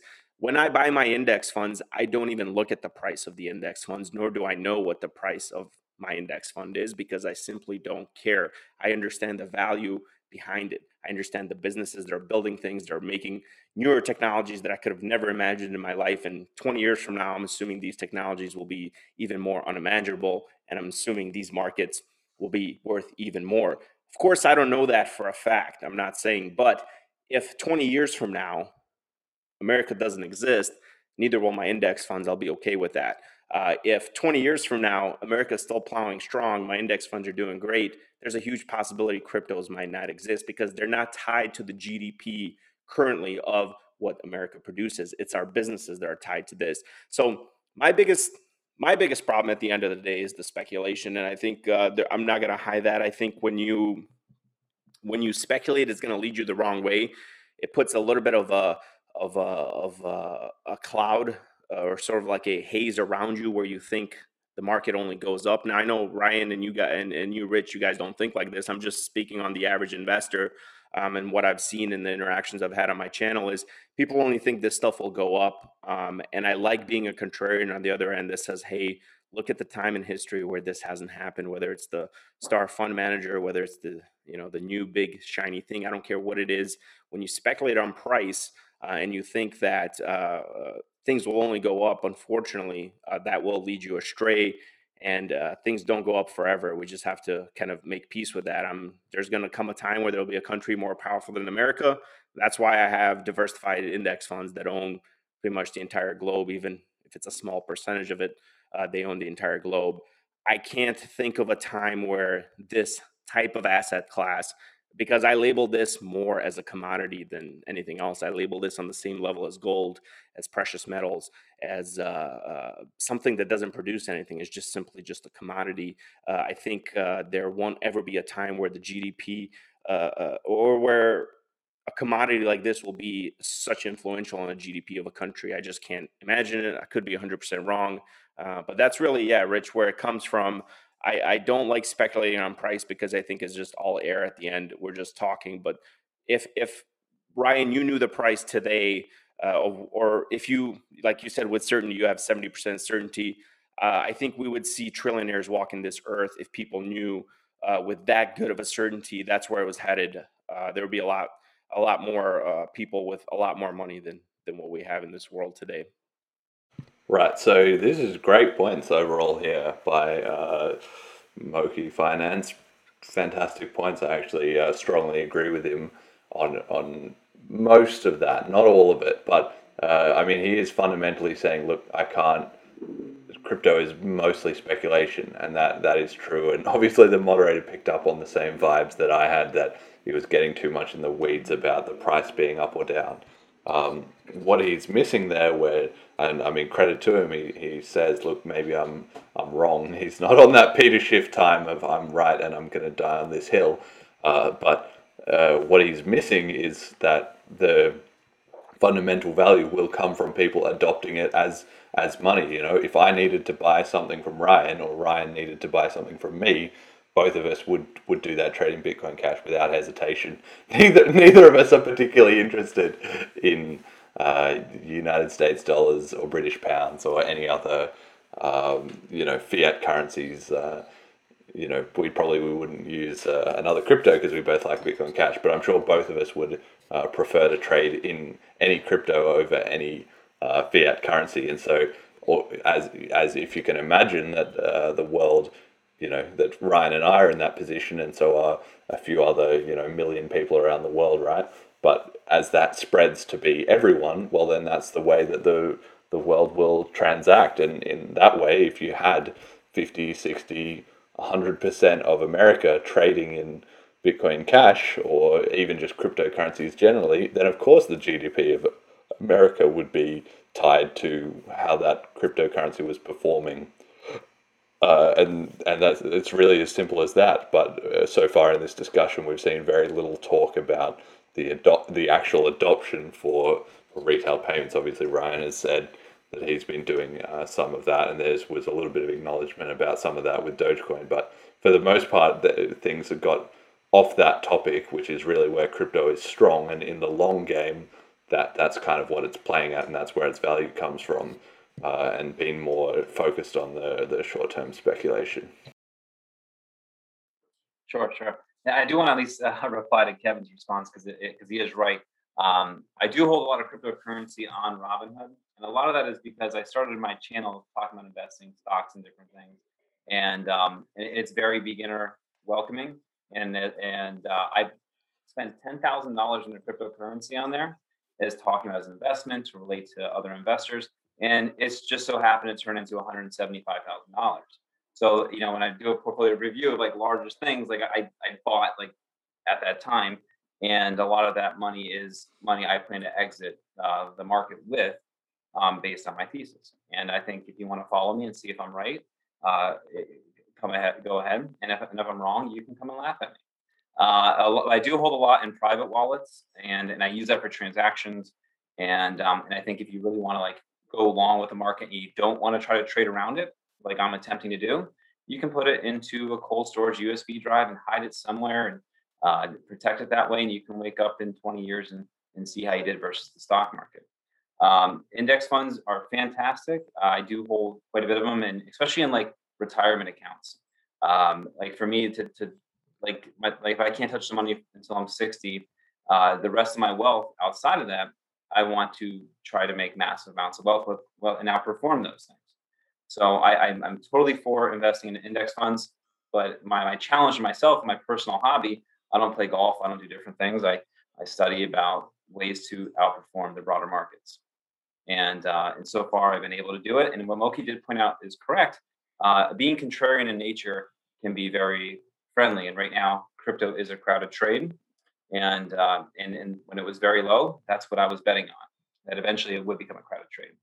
And I think Moki's right. Eventually, it won't be a crowded trade, and there will be the opportunity. But that the contrarian also plays well, and also investing in diversifying. You can also diversify your investments, as Peter Lynch used to say. You're protecting yourself against your own possible ignorance, and that's good. But if you are giving up an opportunity to outperform, and like Moki said earlier, you can either get more wealth faster, or you can delay that process if you're wrong. It's a risk you have to be willing to take. Yeah, and for those who are listening that are not familiar with cryptocurrency, the reason Ryan's kind of talking about Robinhood in that way is because you cannot currently on Robinhood, you cannot take things like Bitcoin off of Robinhood and put it in cold storage. People call it like the IOU. Robinhood's been like, yeah, well, we promise, that you'll be able to get it off of our brokerage at some point. So other exchanges. Robinhood's never lied to the investor, right? Yeah, they're known for their trust. So but that makes sense why that'd be more of the transactional one, or not transactional, but the ones that you would actually sell versus keep in cold storage. Ryan, or actually, let's go over to Moki real quickly. I just want to know, what are your thoughts on things like gold and precious metals? Let's like play the old school Bitcoin, right? Like, what do you think about that kind of stuff? I don't think it belongs in a portfolio. It goes back to kind of what Ryan was touching on, is you have to. So I'm just going to jump in here because before he says or Ryan says, I'm going to get my thoughts quickly in here so we can compare. And one of the funny things about crypto is, as we've seen with the Peter versus Spencer Schiff debate, is that Bitcoin and or cryptos and gold are fundamentally quite aligned, but people are on a broad spectrum in terms of whether they like gold, like Peter Schiff, but then they hate crypto, whether they like gold and they like crypto, like Mike Maloney might be a good person who falls into both of those camps, or whether they're like me and they like crypto and they don't really like gold or precious metals. I've got no problem with gold. I think it's better than the dollar in terms of long-term storing your wealth, but I think that crypto has essentially replaced any need for it. So I wouldn't be particularly investing in precious metals at the moment. So in that way, it's a weird scenario where crypto people can be, not all of them, can be very anti-gold in the same way as people who are anti-crypto are also anti-gold, right? So it's an interesting dynamic. So we might see here Moki saying, obviously started saying he doesn't really like gold, and we'll get to see whether Ryan's take is that gold is a good hedge. I'm going to guess he's going to say, okay, maybe it'll be good to have a little bit, just to spread around, protect yourself from government, inflation and so on and so forth. But that ultimately it's not going to have the insane returns of crypto. So it's not good. So that's my prediction for what he'll say. But he might surprise me and just say, nope, I hate gold, or actually, like, gold is the best. Take more risks to get a higher reward. And I completely agree with him. I mean, I'm not debating that. But the fact is, people bring up these gold and precious metal talks when there's a bear market. In pretty much since 1929, I don't know how it was before then, but since 1929, we experience out of every 10 years, we experience 2 bear markets in the stock market. So to go into an asset class that underperforms 8 out of the 10 years just so you can be safe for 2 years doesn't make any sense to me. So that's why I think my biggest reasoning for not wanting to get into crypto is because I believe it is a commodity, just like gold, just like pretty much any of these other asset classes that are used as a hedge when things go wrong in the stock market. And I would never invest or advise anybody to invest in those types of asset classes. That therefore I never invested on myself. And am I at all sad that I missed the train? Absolutely not, because I don't personally believe in it. And even if I did invest in it, I think I wouldn't have the mental capacity or the risk capacity to hold it the way Ryan holds it and the way you hold it, Rich. I'm not going to lie to myself. I don't have that type of risk capacity. It's not the way I learned about investing. It's not historically, there's never been an asset class that has outperformed stocks. You can outperform for a decade. You can outperform for, if you get really lucky, 2 decades. But to outperform businesses that actually produce something with an asset class that doesn't produce something, I think is just it's wishful thinking, in my opinion. It really is. And whether any bubble that's ever formed, I think there's always been companies that rise from the ashes. There's always the Amazons, the Googles, the Facebooks that rise, and I'm sure in crypto there will be as well. But we need to understand that this is going to be something that will probably be the likes of the internet bubble. There'll be the likes of what happened in 1929, 1967, 68 with momentum trading and go-go era. There's almost a decade every single time where interest rates get really low, people start running to other asset classes that are not stocks, and they see great performance. But I have yet to find one, and you can correct me if you know of an era or a time where a different asset class has produced better returns than the stock market since basically 1920s. So if I can interject, the only thing that matters in any asset is supply and demand. And the reason that I maybe foolishly think I can predict bull markets in cryptocurrency is because we have a disruption in the supply chain. The same thing happens in gold and silver and in other commodity markets. But when the supply becomes too low, we must overpay people to bring this commodity to market. And right now, gold is just too profitable to mine. I think you can mine an ounce of gold for around $800. And while the price is at $2,000, there's still going to be too many profitable miners. We need miners to go bankrupt. We need miners to we need to become a really bad business to get in, and where we actually need this commodity more in the market, we will be willing to overpay for this commodity. So while it's similar in nature in that way to the crypto market, supply and crypto's taught me a lot about that. And the bull cycles that have happened in gold and silver has been from a market when it was a very bad business to get into. There lied the opportunity when there were not enough miners. The same thing goes for oil and gas. If it becomes, the price of gas goes up so high, and you have people going all over the world because they can profitably pull oil out of the earth at $150 a barrel, there's going to be a flood of supply, and then price will fall back down. That's why I actually make a case where I don't see anything really from a market standpoint wrong with price gouging, because it'll bring supply to the market. So like during a hurricane here down in Florida, people will start selling a case of water for like $15. Well, that's telling the world, come and bring all the water here because we really need it. And then they will bring it because it'd be very profitable to do. But if there's a shortage, then there will be the opportunity. It's just simple economics. So I could see myself buying precious metals in the future if it ever became a very bad business and there was a disruption in the supply chain. And that's why I'll be buying a lot of Bitcoin in 2024 to get ready for the disruption in the supply chain. Okay. Thoughts on that? I got no thoughts, man. Okay. Yeah, I just look. It goes back to, again, give me an asset class, man. Give me an asset class that beats the stock market over time. There's Bitcoin. There's whoa, no. Give me an asset. I said since 1920. Oh, hang on. You guys are misunderstanding. You guys are giving me 4-year periods here. Give me an asset class since 1929 that beats. It was a 10-year period, but there are some chirps in the chat, so let's just get down to it. We talked about earlier, you mentioned something along the lines of, I can't DCA into something that is up and down 40% in a month. You could, right? You could set up a weekly buy where you buy $50 of Bitcoin every week and you don't look at the price, just like you do an index fund. Do you see any place for that in your portfolio where, let's say you put $200 a week into index funds, taking $10 of that and putting it into Bitcoin a week, I'm just using random numbers here, you don't see that being useful in any case? Right, so glad to see this. The commentators on the live stream obviously thinking along the same lines as me with my earlier comments. We've already seen Moki Finance shaking his head a little bit here during this question. Very, very good question by the moderator. So interesting to see what his take is here. I don't.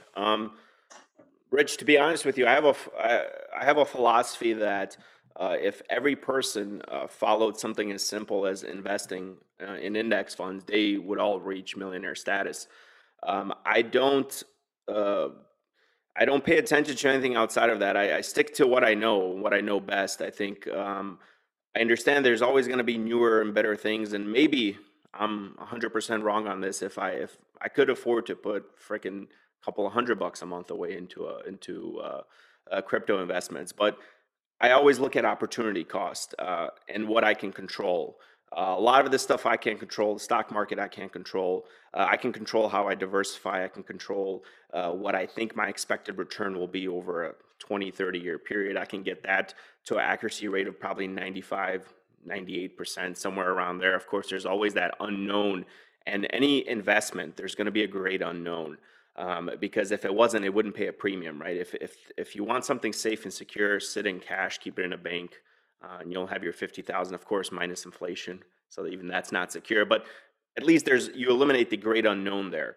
For me, with the crypto space, it's so early on that the great unknown exceeds whatever profits that I can come up in my head. And I know you guys were early adapters and you got in at great low prices. For me, at these prices, I would almost feel like I'm chasing the market, the crypto market. I'm chasing something that has run away from me. And if I wouldn't have invested in it back in 2017 after it crashed, and a little secret, I did own Bitcoin back in my speculative days. So I'm not here to say that I've never invested in it. I have invested in it. I've owned Bitcoin after in 2018. I bought Bitcoin at 3,000 and I got out at 9 or 10,000, something like that. So that was, again, me before I embraced index funds, before I embraced passive investing, before I embraced something that works so well that you could do it with your eyes closed. Wow. So yeah, a bit of a twist in the tail there. The fiat, side of the argument being in on the Bitcoin and out in that. I mean, even at the start of the talk where he said he doesn't have any of his own money in it. Interesting that it then emerged, okay, well, maybe now he doesn't accept that bit that Ryan gave him, but that he bought it in there. And, funny enough, I kind of wonder how he went about it and did it, because obviously getting involved in 2018, that was after the split from Bitcoin Cash in 2019. 17. So at that time, the narrative wheels were already grinding away for Bitcoin to be a commodity, digital gold, buy and hold, all this crap, right? And none of the actual, oh, it's going to be a currency that people can spend and trade with and so on and so forth. So it seems like he picked his moment and well played, hats off that he got in and out at the right time. But I'm fascinated, as I've seen with my going to meetups recently in London, that because of that huge shift in the narrative at the time of the fork, and with Bitcoin being the market leader, that so many people involved in cryptocurrency see it as a speculative asset or a commodity and not as a currency or a form of money. And I think things are going to swing back that way as Bitcoin Cash kind of rises to prominence, and as more and more people get comfortable with it, more and more people are going to find that it's easier to make daily trades because there'll be more people around you willing to do that kind of thing. But it's funny that Moki Finance obviously got involved and made some dollar gains and everything. But people can get involved peripherally in cryptocurrency and not kind of get to the core of it, like that it is actually a revolution in money, in day-to-day transacting. But I guess that's just not apparent because that in many parts of the world, probably in almost nearly all parts of the world, that's not easy to just see in front of you. But obviously, as people start to see that, it will start to take off, and by then, a lot of the opportunity to have made outsized returns on it will have gone away. So obviously, Moki has his philosophy that he wants to do what is easy and lowest risk.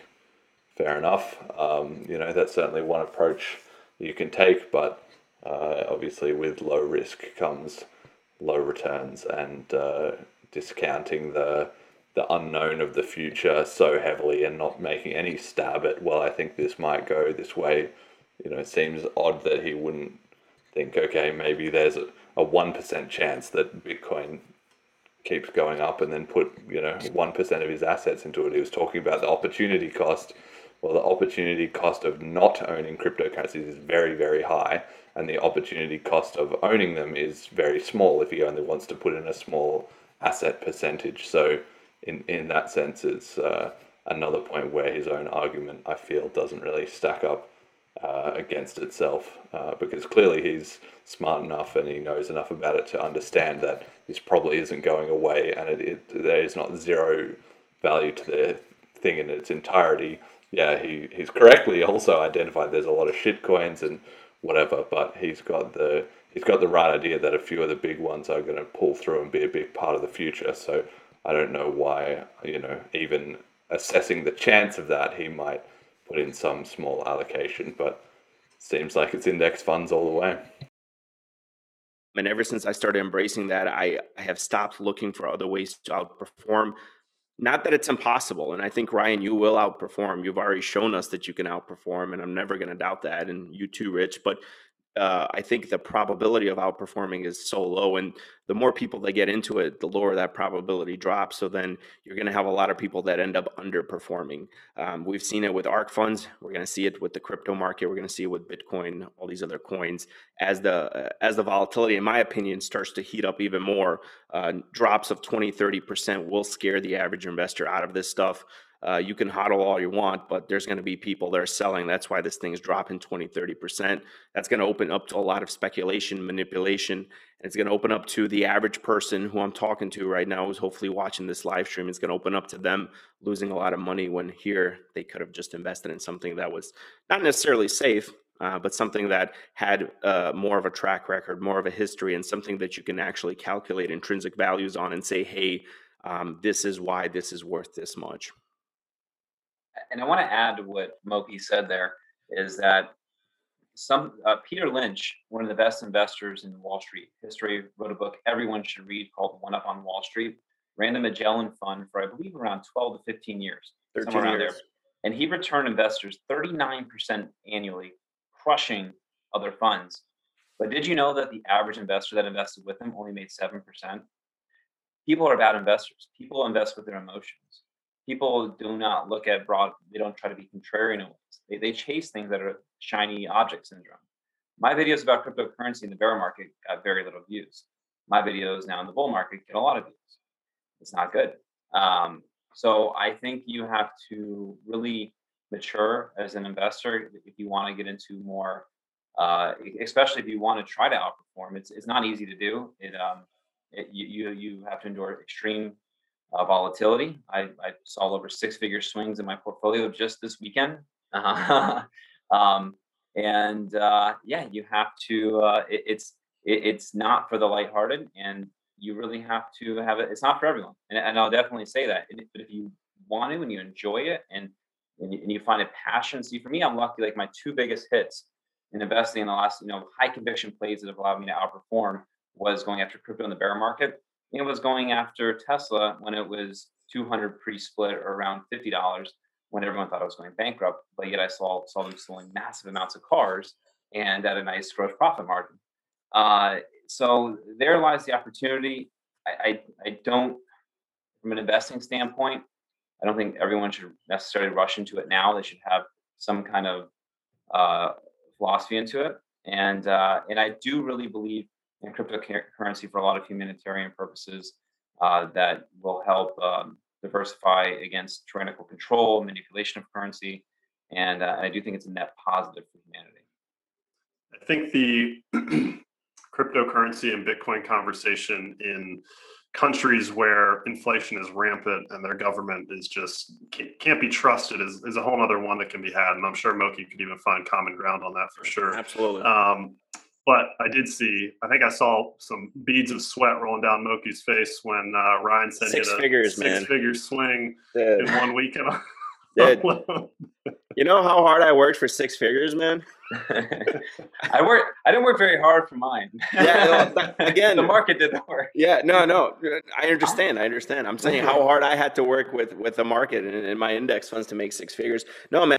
That's a quality point. Some good banter there, but it really just goes to show, like, if you want to make the big bucks, you got to kind of swim with the sharks, right? So Ryan's in there making ridiculous crypto gains, but he's also suffering on the downside when it all crashes out, and obviously that kind of volatility is not for everyone. But the classic crypto line is don't invest more than you're willing to lose, or as I like to think of it, don't invest more than you understand about cryptocurrency, basically. So when you get into it, just put in a small amount. It'll be insanely volatile. You get the idea. Do your reading. Listen to this podcast, listen to other podcasts, whatever. Go out, trade, go to meetups, find out what's going on in the world, and then, invest as you are at a level you are comfortable with. That's my non-financial advice. That's my philosophy anyway. And I agree with you. I think we're finding common ground. We see that, and I'll speak some things you guys maybe didn't know about me. I was in Tesla early too, but I got out at the wrong time. So you can see why I'm not for market timing and speculation, because I always get it wrong. And I'd rather admit that and have that be a fault of my own. And I think admitting that gave me the ability to endorse index funds and embrace them to the point where I've never had better returns. And I haven't had to worry or sweat the volatility that other investments when I was younger and being invested in individual stocks or high growth spec plays did. All that volatility, all that created was sort of, I felt like stress that I didn't need in my life. And index funds really simplified everything for me. It allowed me to 3x my wealth really quickly, faster than I would have imagined. But of course, we've been in the greatest bull run when it comes to the stock market, and even what happened in March of 2020 is nothing to a crash that could be a lot bigger than that, 50-60% like we've seen in the past. So I'm not going to say that this will continue with the stock market, but just to touch back on, I cannot see myself losing $1,000 in this. So I can't imagine losing 6 figures, or not losing, I shouldn't say losing. I can't imagine a 6-figure swing.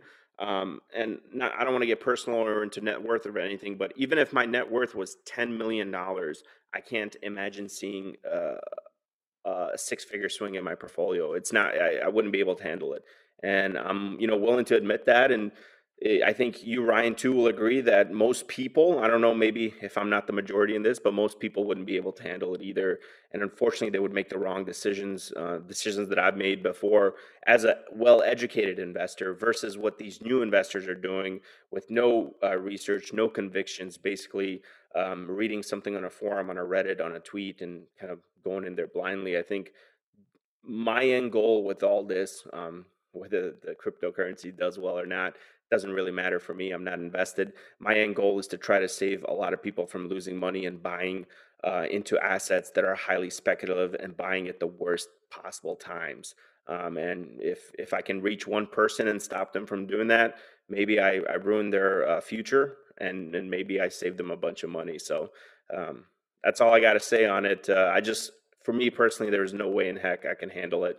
And I'm willing to be man enough to admit that. And I think that's fine as long as you know what you can handle. I've talked to investors that can't handle a 60% stock position. They need to be 80% bonds or 60% bonds. And uh, I say, great job. You figured out what you can handle. Of course, they know they're going to have lower returns. And I'm not going to sit here and say that, seeing something run up 300, 400% while my index funds are doing, 20, 40%, doesn't kind of make me think, oh, what if? But at the same time, what ifs don't do me any good. I know this is where my safe zone is. This is what will keep me invested long term, and this will help me get to the status that I'm going. I think me and you, Ryan, are both on the same sort of trajectory. We want to retire early and buy our time back and be able to do what we want with our investments.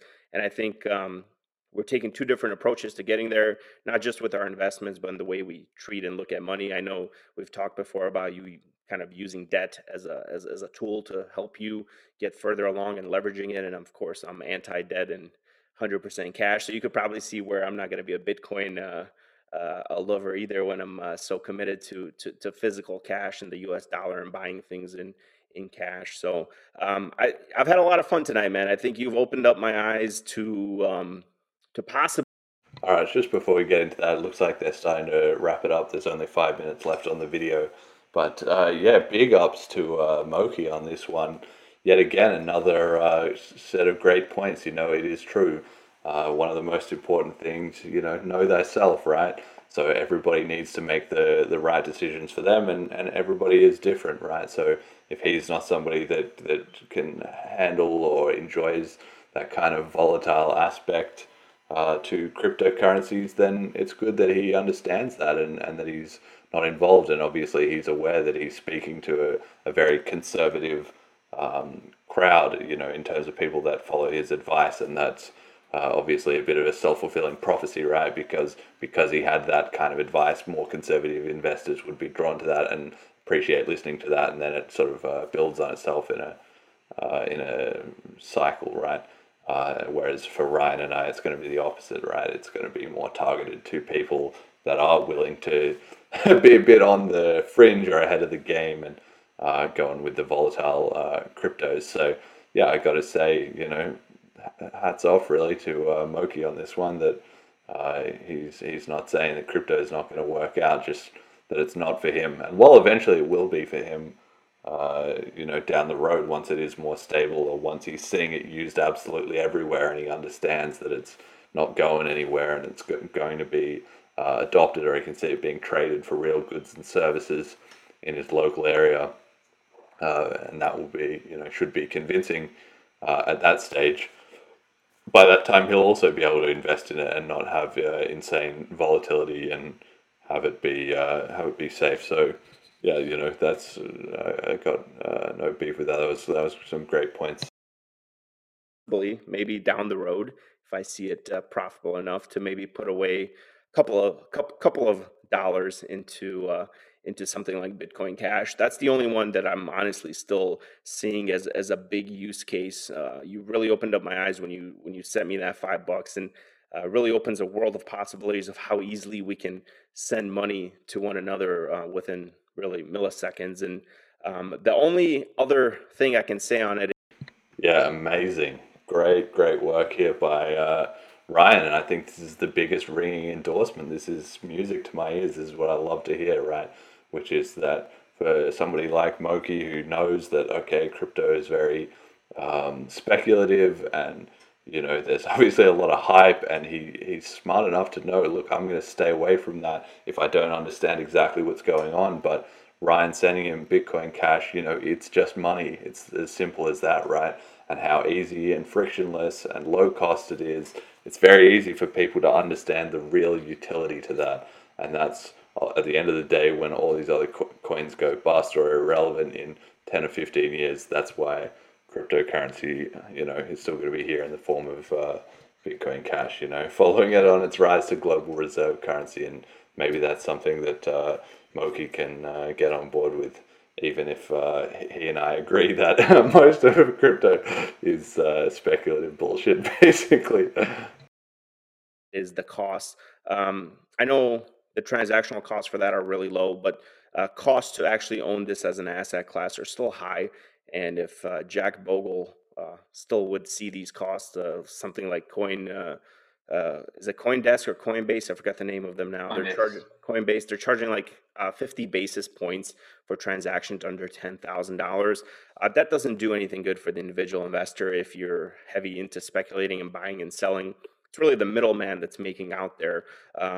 Traders can trade between one another, and that's what makes up the market. But the difference is the person in the middle who's getting those transactions. They're the one that are actually making the money, while the traders are kind of just trading back and forth. So I think if costs can come down, and I'm sure as more people start to use it and it becomes more secure, it could. But for now, I don't see myself probably within the next 4 or 5 years getting into holding this as an asset class.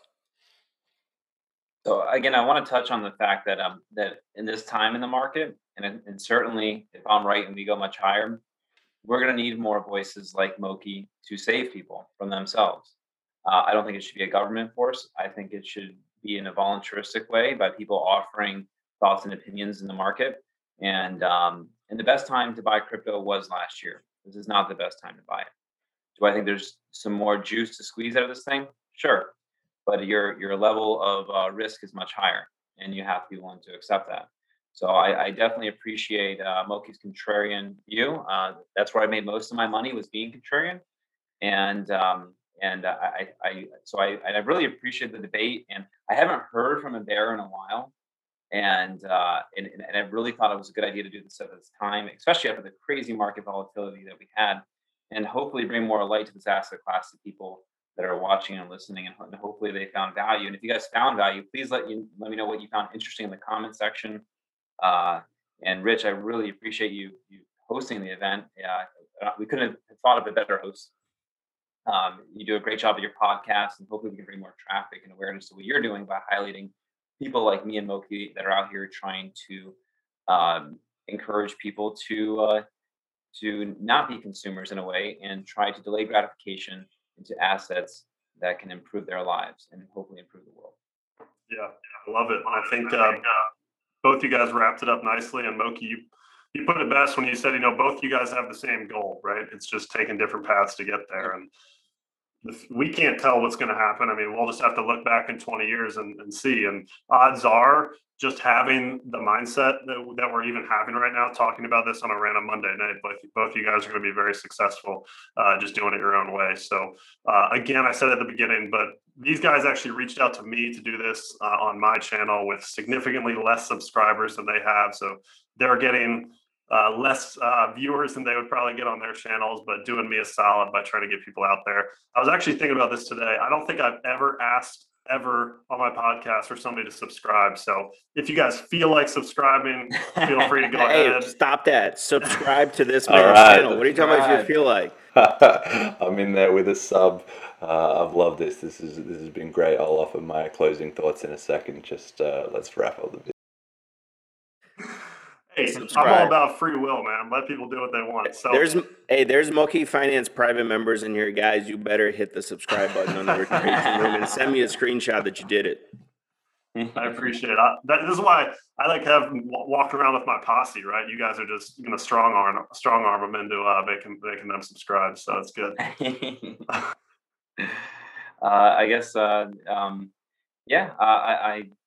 really appreciate the debate and got to share a lot of thoughts and feelings towards it. And it'll be really interesting to see where this market goes forward. And I hope everyone trades safe. And Moki, I got to say, like, I really respect and appreciate what you've done. And I think you brought light. And it's amazing. I mean, you've really grown your channel very well. And I think you'll benefit a lot of people.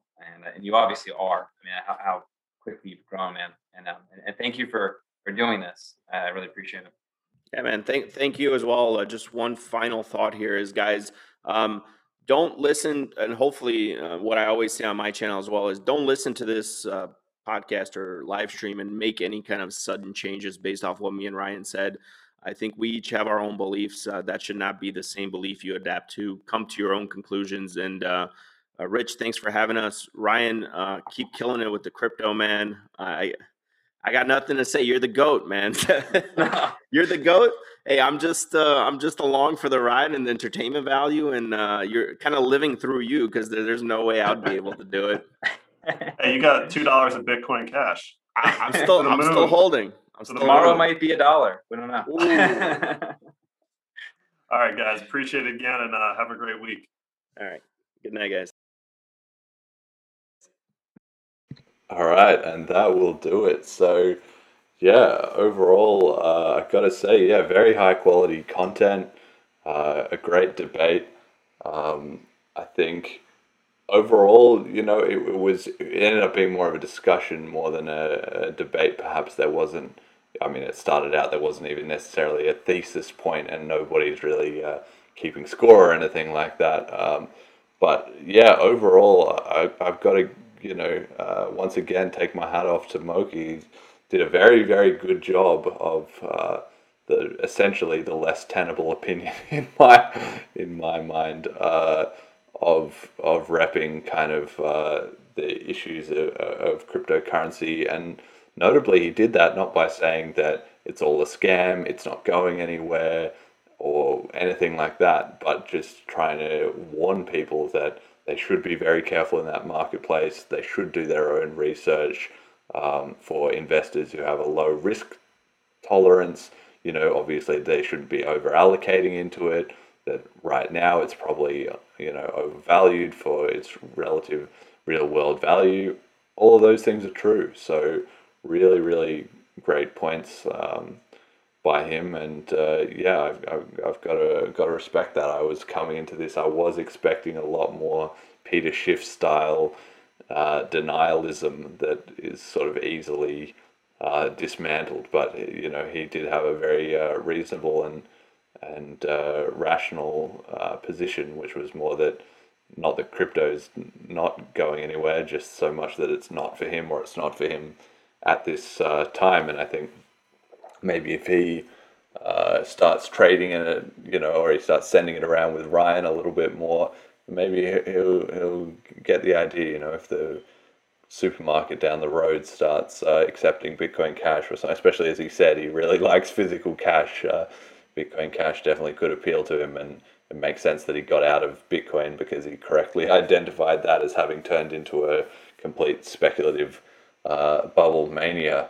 Then for Ryan, did a good job repping cryptocurrency. I really would have liked to see a bit more focus on the kind of idea that it will be adopted for payments, and that everybody in the world will start to transact with it. The things obviously got caught up a lot in the price and in the volatility being kind of the main topics. I think it would have been really good to see a bit more, sort of in the long run, let's say over 10 or 15 years, is it likely that people will start to be trading cryptocurrency just regularly instead of fiat currencies? And the answer is probably yes. And I don't mind so much that it didn't really get into smart contracts and NFTs and all those other kind of ancillary stuff in crypto. That's a bit of a sideshow, to be honest. So it very could have easily derailed into a lot of sort of nonsense about that.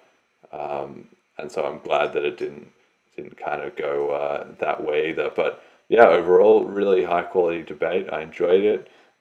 Rich did a great job of moderating. His channel is the Rituation Room. I'll put a link to it in the description. I'll be interested I'm sure Ryan will probably check out this video, but I'll be interested to see if Moki Finance or Rich have a bit of a listen. Maybe they would be interested in my commentary.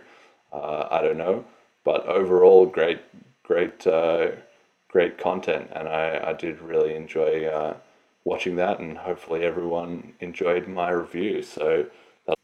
Oh, one last thing that I had to say as well is, as usual, shout out to the donators. Thank you very much. I really appreciate all my donators. Slides and resources are at www.bitcoincashpodcast.com.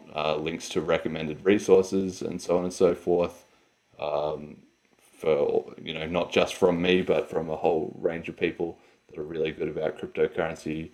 And shout out this week goes to the people I met at the meetup last weekend. So I did a second meetup, and there was a few people there that had been there before, and a new crowd. It was about 50-50 of people that came back for the second round, and some that hadn't been there the first time.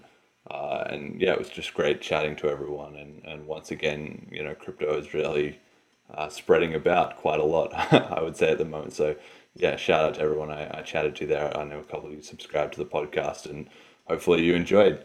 All right, cool. That'll do it then, for real. Until next time.